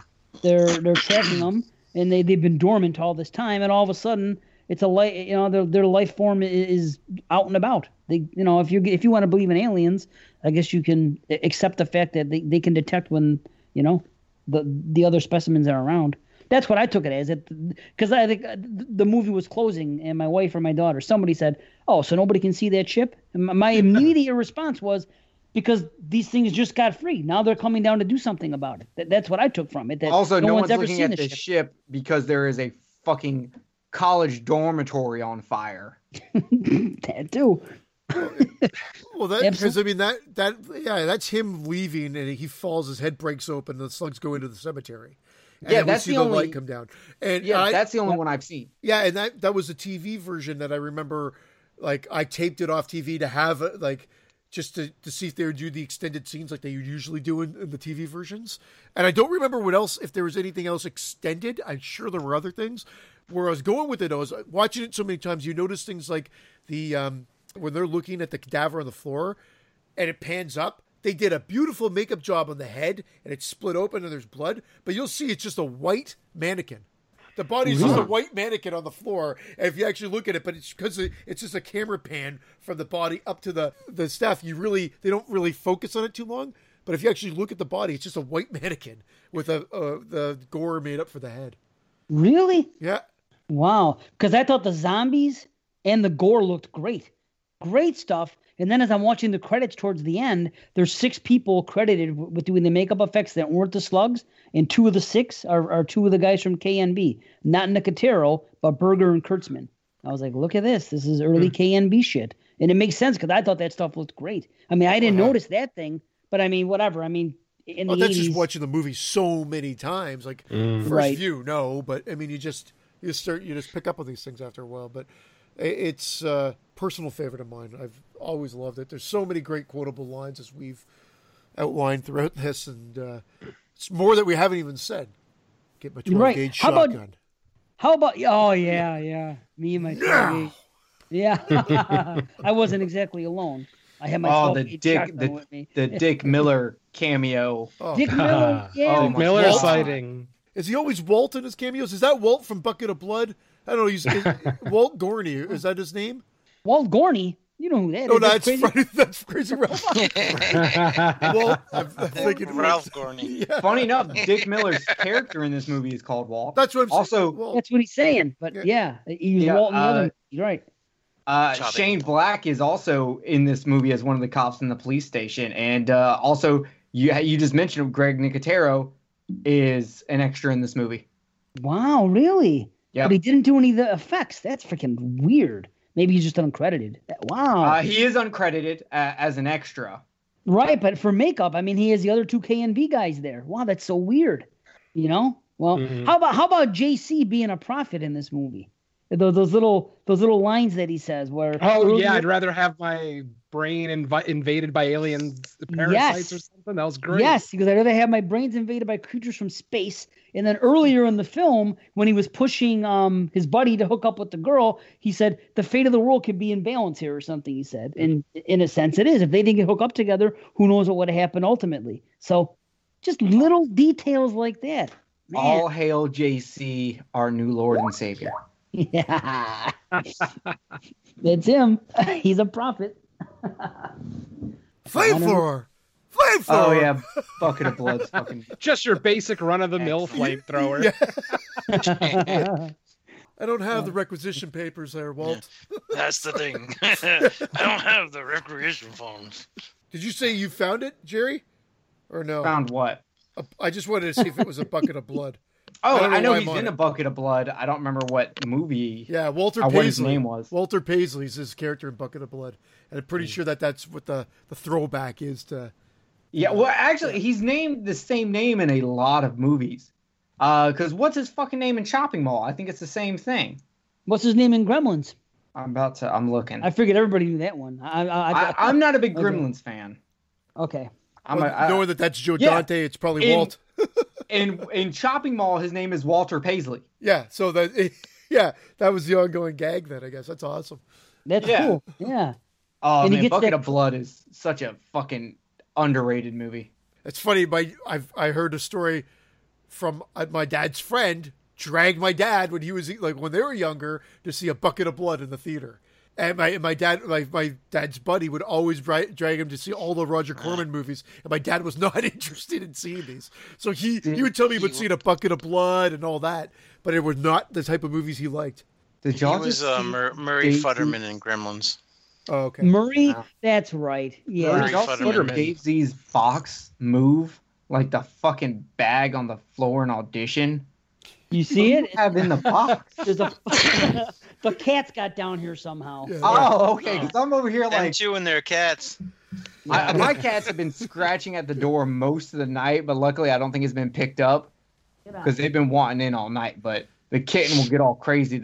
My boy will just climb up here and sleep, but kitten will fucking start doing coke and shit. It's fucking awful.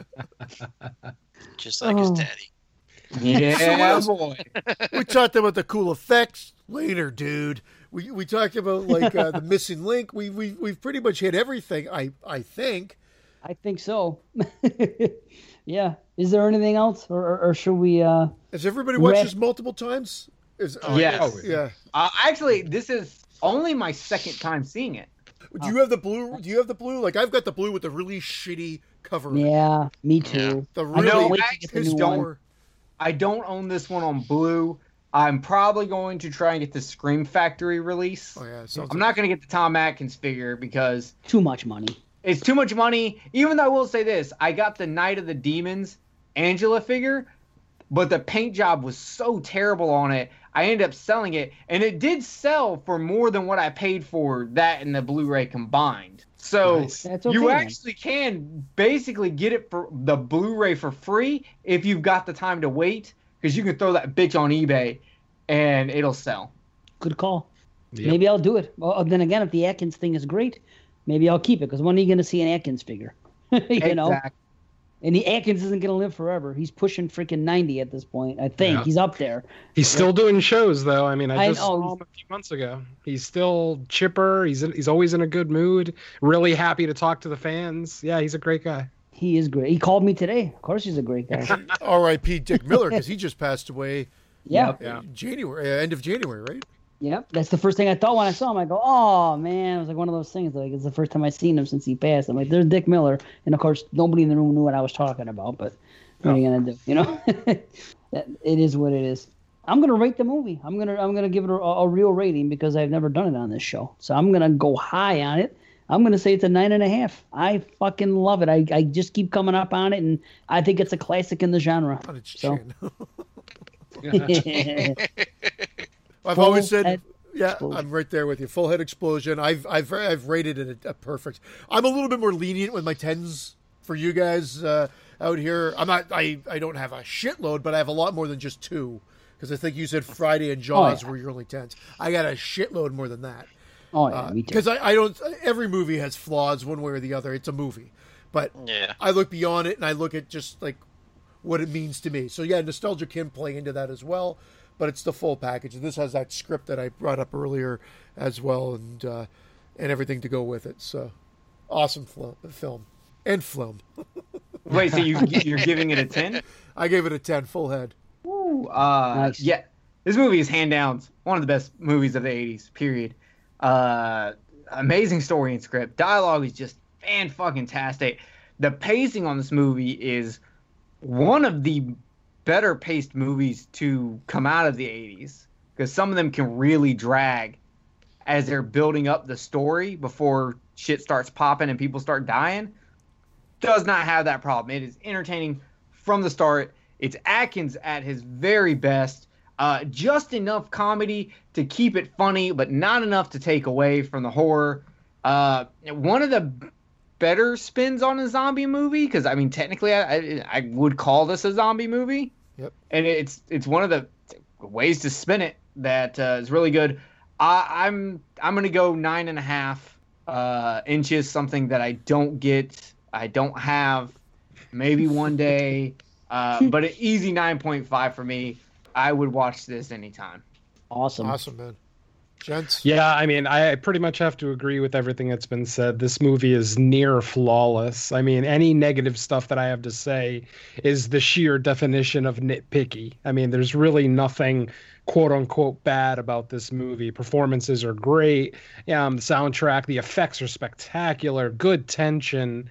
Like I said, I feel like I'm just repeating everything that's been said, but I'm right there with Jerry. 9.5 out of 10. Woo! Yay! I think when I did this on our show, I originally gave it an 8. But after watching it again today and doing this show and listening to everything and talking about it, I'm going to go up to a 9 as well. It's a great movie, and it does go by so fast. It's an hour and a half, and it never gets boring. It always just goes and goes and goes. And like, you watch it and you see something new all the time. Little things in the corner or whatever, the different slugs. And the wall of slugs was creepy as fuck too, just watching them all slither around in that basement. Yeah. That was creepy shit. Yeah, So yeah, man. I'm gonna actually go up a whole point on this and give it a 9 out of 10. Was that a digital effect or was that practical? The wall of slugs, like right before Atkins lights the lighter. It looks mostly practical, but then there's that one part at the end when like the 5 or 6 come out and they kind of when wiggle. they lunge, that looks that looks digital to me. But everything else, I think for the most animated, part, yeah. I'm no expert, but my opinion is that 90% of the time you see it, it's practical, and then they screw around a little bit with digital, whatever the hell they do. Yeah, all right. That's what I think. I'll accept it. The little nuances of the duct tape over the mouths. Fuck, I can keep going on backwards. Just, I already killed you once. And when he turns around, there's just so many great moments. Great. Just so many great smile. moments. Yeah. And he smiles. Yes. So cool. Smiling. That creeped me out the first time, yeah. Oh. Like you recognize, even though he doesn't have eyes, he somehow recognizes them. Yeah. He had no eyes. But coming out of the dead mother's floorboards was pretty creepy too, and playing on from outer space being on TV is kind of cool. And You fools! You stupid fools! her getting half of her face chopped off was quick but effective. And she just sat there and looked. Yeah, I'm good. I love that. I love just succumbing to death. Yeah. Okay, I'm half asleep. She's probably thinking I had a good run. Whatever. Right? Right? She's up there. She's tired. She's nodding off. Fuck it. Okay. I've been to Woodstock. I can die. Nice. So I guess it's in our Hall of Fame. See, Yeah. I guess it's, with all these great grades. The 5 people and the lowest grade was a 9. Fantastic. That's fucking that's serious right there. So there you go. It's always fun when a personal favorite gets in there too. Yeah, man. Of course. I would like to sit down and talk to someone who hates this movie. They don't I would legitly want to know what they did not like about this movie. Yeah, I agree. It's probably going to be a non-horror fan who maybe just caught it on. Well, there's got to be some horror because That's true. I didn't think there was anyone that hated Jaws, and then I found someone who hated Jaws. I killed them, but I found them first. I have one right here. I love this book. I think he was a prof at a Canadian university, and he A prof, not a prophet. A Oh, professor. okay. Professor. Okay, I thought he said profit too. Yeah, a prophet. at He's a local Canadian university. prophet. Yeah. JC. I got. He works at Tim Hortons on his days off. You motherfuckers. You guys talk amongst yourself while I find this bad boy, but I can't wait to finally hear the reason we can blame Canada. So this guy's gonna read something out of a book where the guy trashes Jaws. Interesting. not Okay. Jaws, Night of the Creeps. Ah, Night of Jaws. the- I don't Okay. think anybody. I don't think anybody's trashed Jaws. You know who would have trashed Jaws? A critic back in the day, who then probably wanted that review buried. Like when it came out, there's probably some review that's like, oh, this, it's a calculated bullshit, manipulative thriller, and it won't even scare the little ones or whatever. And then everybody's like, this is the scariest movie ever. It's like, holy fuck, I gotta bury this thing. Literally kept people out of the water forever. Yeah, man. I still haven't gone back in the ocean, and I live in California. For real? Because I of Jaws? Well, at first, yes. Now, I'm obviously a little bit more logical, but I just don't like the ocean. when I was younger, I used to have dreams about a pool breaking open and a shark coming into it. And I wrote in third or fourth grade or something. They had us write a short story, and I wrote about this because that was your first day in the insane asylum. Yeah, well, back in the 90s at Blockbuster, they used to do those Kid Prints videos where they would record asking you questions, and if you ever went missing, they could put out a video so people could hear what you sound like and all of that. And my mom did one for me, and we still have it. And when they're like, and I'm like 4 or 5, and like, so what's your favorite movie? And my mom's like, you love Wizard of Oz, and I go, Jaws. Just Jaws. Wizard of Jaws? Yeah, Jaws. It's been my favorite movie since I was 4. Jaws. That's awesome. I've never been afraid of Jaws or sharks or monsters. All my life. It's because you live in New York. I used to even play we used to have a game we used to play. I had a shark. Then I used to throw it in my pool. And we had a game called Jaws with your jaws. So you threw the thing in the bottom, it sank to the bottom, and you went to there and you picked it up with your teeth. You came back to the top of the easier water. ways to get a blowjob. You could literally just ask. I gotta read this review now. And this is for Night of the Creeps, not Jaws. And he does a synopsis of the movie, which I'll skip. And so he says, obviously a movie thus titled is not meant to be taken utterly seriously, and the intent here was to clearly be both funny and scary, kind of like Nerds Meet the Living Dead. Unfortunately, it doesn't really manage either, leaving us with a lame script, annoying characters, effects that we've seen before, and actors that we might not see again. This has decent production values and is not seriously bad, just another disappointing example of a movie that fails to fulfill the promise of its title. I can't disagree more. What? Yeah, that's... Wow, that is... Everything he said is the total opposite. I remember when I read the Robert Ebert review of The Thing, where he literally says that John Carpenter's The Thing sacrificed suspense at the altar of gore. And I was like, The Thing is very suspenseful. What the fuck are you talking about? Mm-hmm. You were listening to Robert Ebert, not Roger Ebert. That's probably why. His evil cousin. Maybe if you listened to Roger, he would have said it was better than that. Oh my god. That is literally the worst review I've ever heard, and I've listened to NFW. I don't review movies, so you've been listening to the wrong show again, fella. Anyway. Yes, anyway. Time for bed, people. Time for bed is right. Neil's got to get up early. Yeah. I got to get up in the morning and go see Us. So, yeah, we're going to the 10:45 matinee. Have fun. Yeah, I'm excited. I think you'll like it. Cool. Looking forward to it. I saw we showed my Columbo daughter says it's a new masterpiece. a masterpiece. I'm not holding my breath. Everything's a masterpiece to them youngins. Yeah, whatever. But maybe this episode's a masterpiece and somebody. Oh, it already is. Yes. Well, so we have to thank. Yeah, yes. Dave, you do the honors. He's so good at this. I'm okay. No. We have to thank our guests. We have to thank the two Jerrys, Jerry Herring, Mr. Venom, Jerry Cortez. Sexy Venom. And Sexy Venom. Sorry. And Mr. Nudie, the king of memes, Uncle Nudie. Guys, why don't you take turns plugging your wares? Because I'm not going to do it. So, all right. Listen to these fine podcasters. Come check out Kill the Cast, where we do a horror podcast and we do great shows like Horror Coliseum. Also under the banner, we have Underwater Kaiju from Outer Space featuring the very sexy Daddy Venom. Oh, yeah. That's my hip-hop name. Yeah. And we also have Jerry Hates Action, where I discuss why I don't like action movies and see if, with my newfound old age and health issues, if the prune juice will make me actually like action movies. And also, we've got videos on YouTube. Come find out about the Friday the 13th video game that came out before the NES video game, where Jason is dressed like a greaser instead of a man, I don't know, an 8-bit version of Prince. Yeah. Don't get us started singing.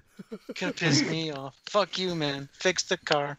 Exactly. Wipe my ass with a rabbit. Come find out about horror movie video games you probably never heard of, and other random shit. And that's it. My name's Jerry. I'm funny on here, and I'm funny in other places, and I just really want to talk about Sexy Venom again. All right, I'm done.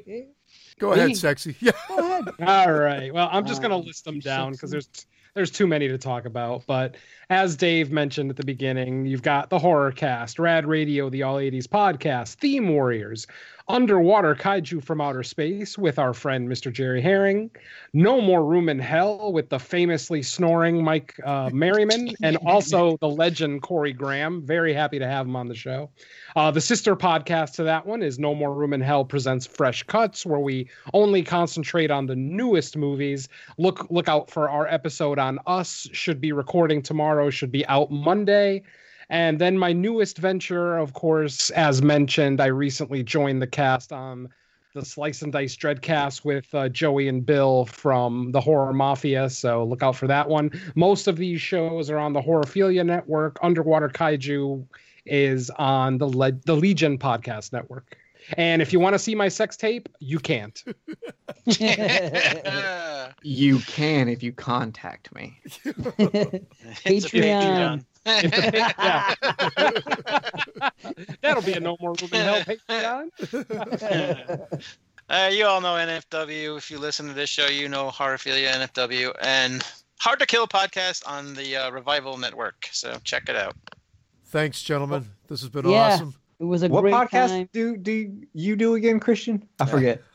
TGIF 13, which is in a 7th month hiatus. TG, Yeah, really. I forgot to do a show. Yeah. I actually thought about you guys the other day, and I'm like, wait a minute, I haven't seen an episode in months. What's going on? The last thing I did was that crossover when I talked to Preston DeFrancis from Ruin Me. And before that was Vince and I in August. Did you bury Vince in the backyard? Is that what happened? Yeah. We'll be back. We're hoping in the next couple of weeks. And speaking of being back, hopefully Brandon comes back next show. We miss you, buddy. We love you. Hang in there. And you guys as well, you definitely have to come back. Maybe together again, maybe separate. But you guys... Nope. Absolutely. I'm sure you guys have figured out by now I'm an absolute podcast whore. So yeah, I'm anywhere people ask me to be. I'm like Visa. We'd love to have you. The thing I appreciate you guys having me on. It was a great time. I had a good time. Really good. Definitely. Long overdue for all you guys. The thing is, with you're the patron, it's hard to ask for guests to come on because we're watching so many movies. It's not for us to say, hey, come on the show. We're talking about 3 movies and 2 triple R's. We're going to be 5 movies. You got to watch them and review them. And you know what I mean? It's tough to do. So that's why as soon as we had this opportunity and Brandon's like, go ahead and do something, we're like, okay, let's just have friends on and have some fun and guys that haven't been on before that we'd like to have on. So I'm glad we did it. And again, you guys have got to come back on Hopefully when Brandon's here, because you know Yeah. it Make ain't fun the, of it ain't him. the We can all season. make fun of him together. Yes. And if you want to hear intimate details of the life of Dave Z and Brandon Orlick, come check out the interview episodes I did with them on Kill the Cast and learn about Dave Z's dumbest thing he's ever done in his fucking life, which I won't go into. Go listen. It blew me. Does that and marry Kenneth's his mind. first wife? No, it was dumber. It was dumber than that to me and Kenneth. Hey, without her, you wouldn't have your daughter, though. So you know. This is true. There's That always all- a- to that's the why bad, this right? other thing is Thank you. way dumber. And we also did Brandon Orlick, and at some point I'll get Christian on there and I'll interview him and we'll talk about all the intimate details of how to put Timmy Hortons in your ass. One at a time. It's like anal beads. Back bacon and Tim Hortons. How do you clean anal beads? Do you put them in the dishwasher? Are they top rack safe? I mean, you just put them in your mouth and fucking rip it out like a fucking lawnmower. Yes. Anyway, let's put this show to rest so you guys can Yep. sleep. Yeah. Thank you. Yeah. Let's all go to bed. Eternally. We love you guys. Thank you for joining us. Eternally. Again, thank you, listeners. Hope you enjoyed this little bonus episode, and we'll be back soon. Will it be episode 80?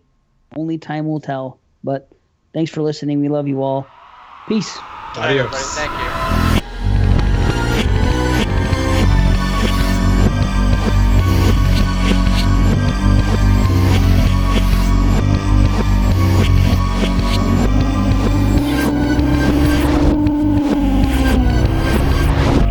Listen to every episode, you know what's good for you.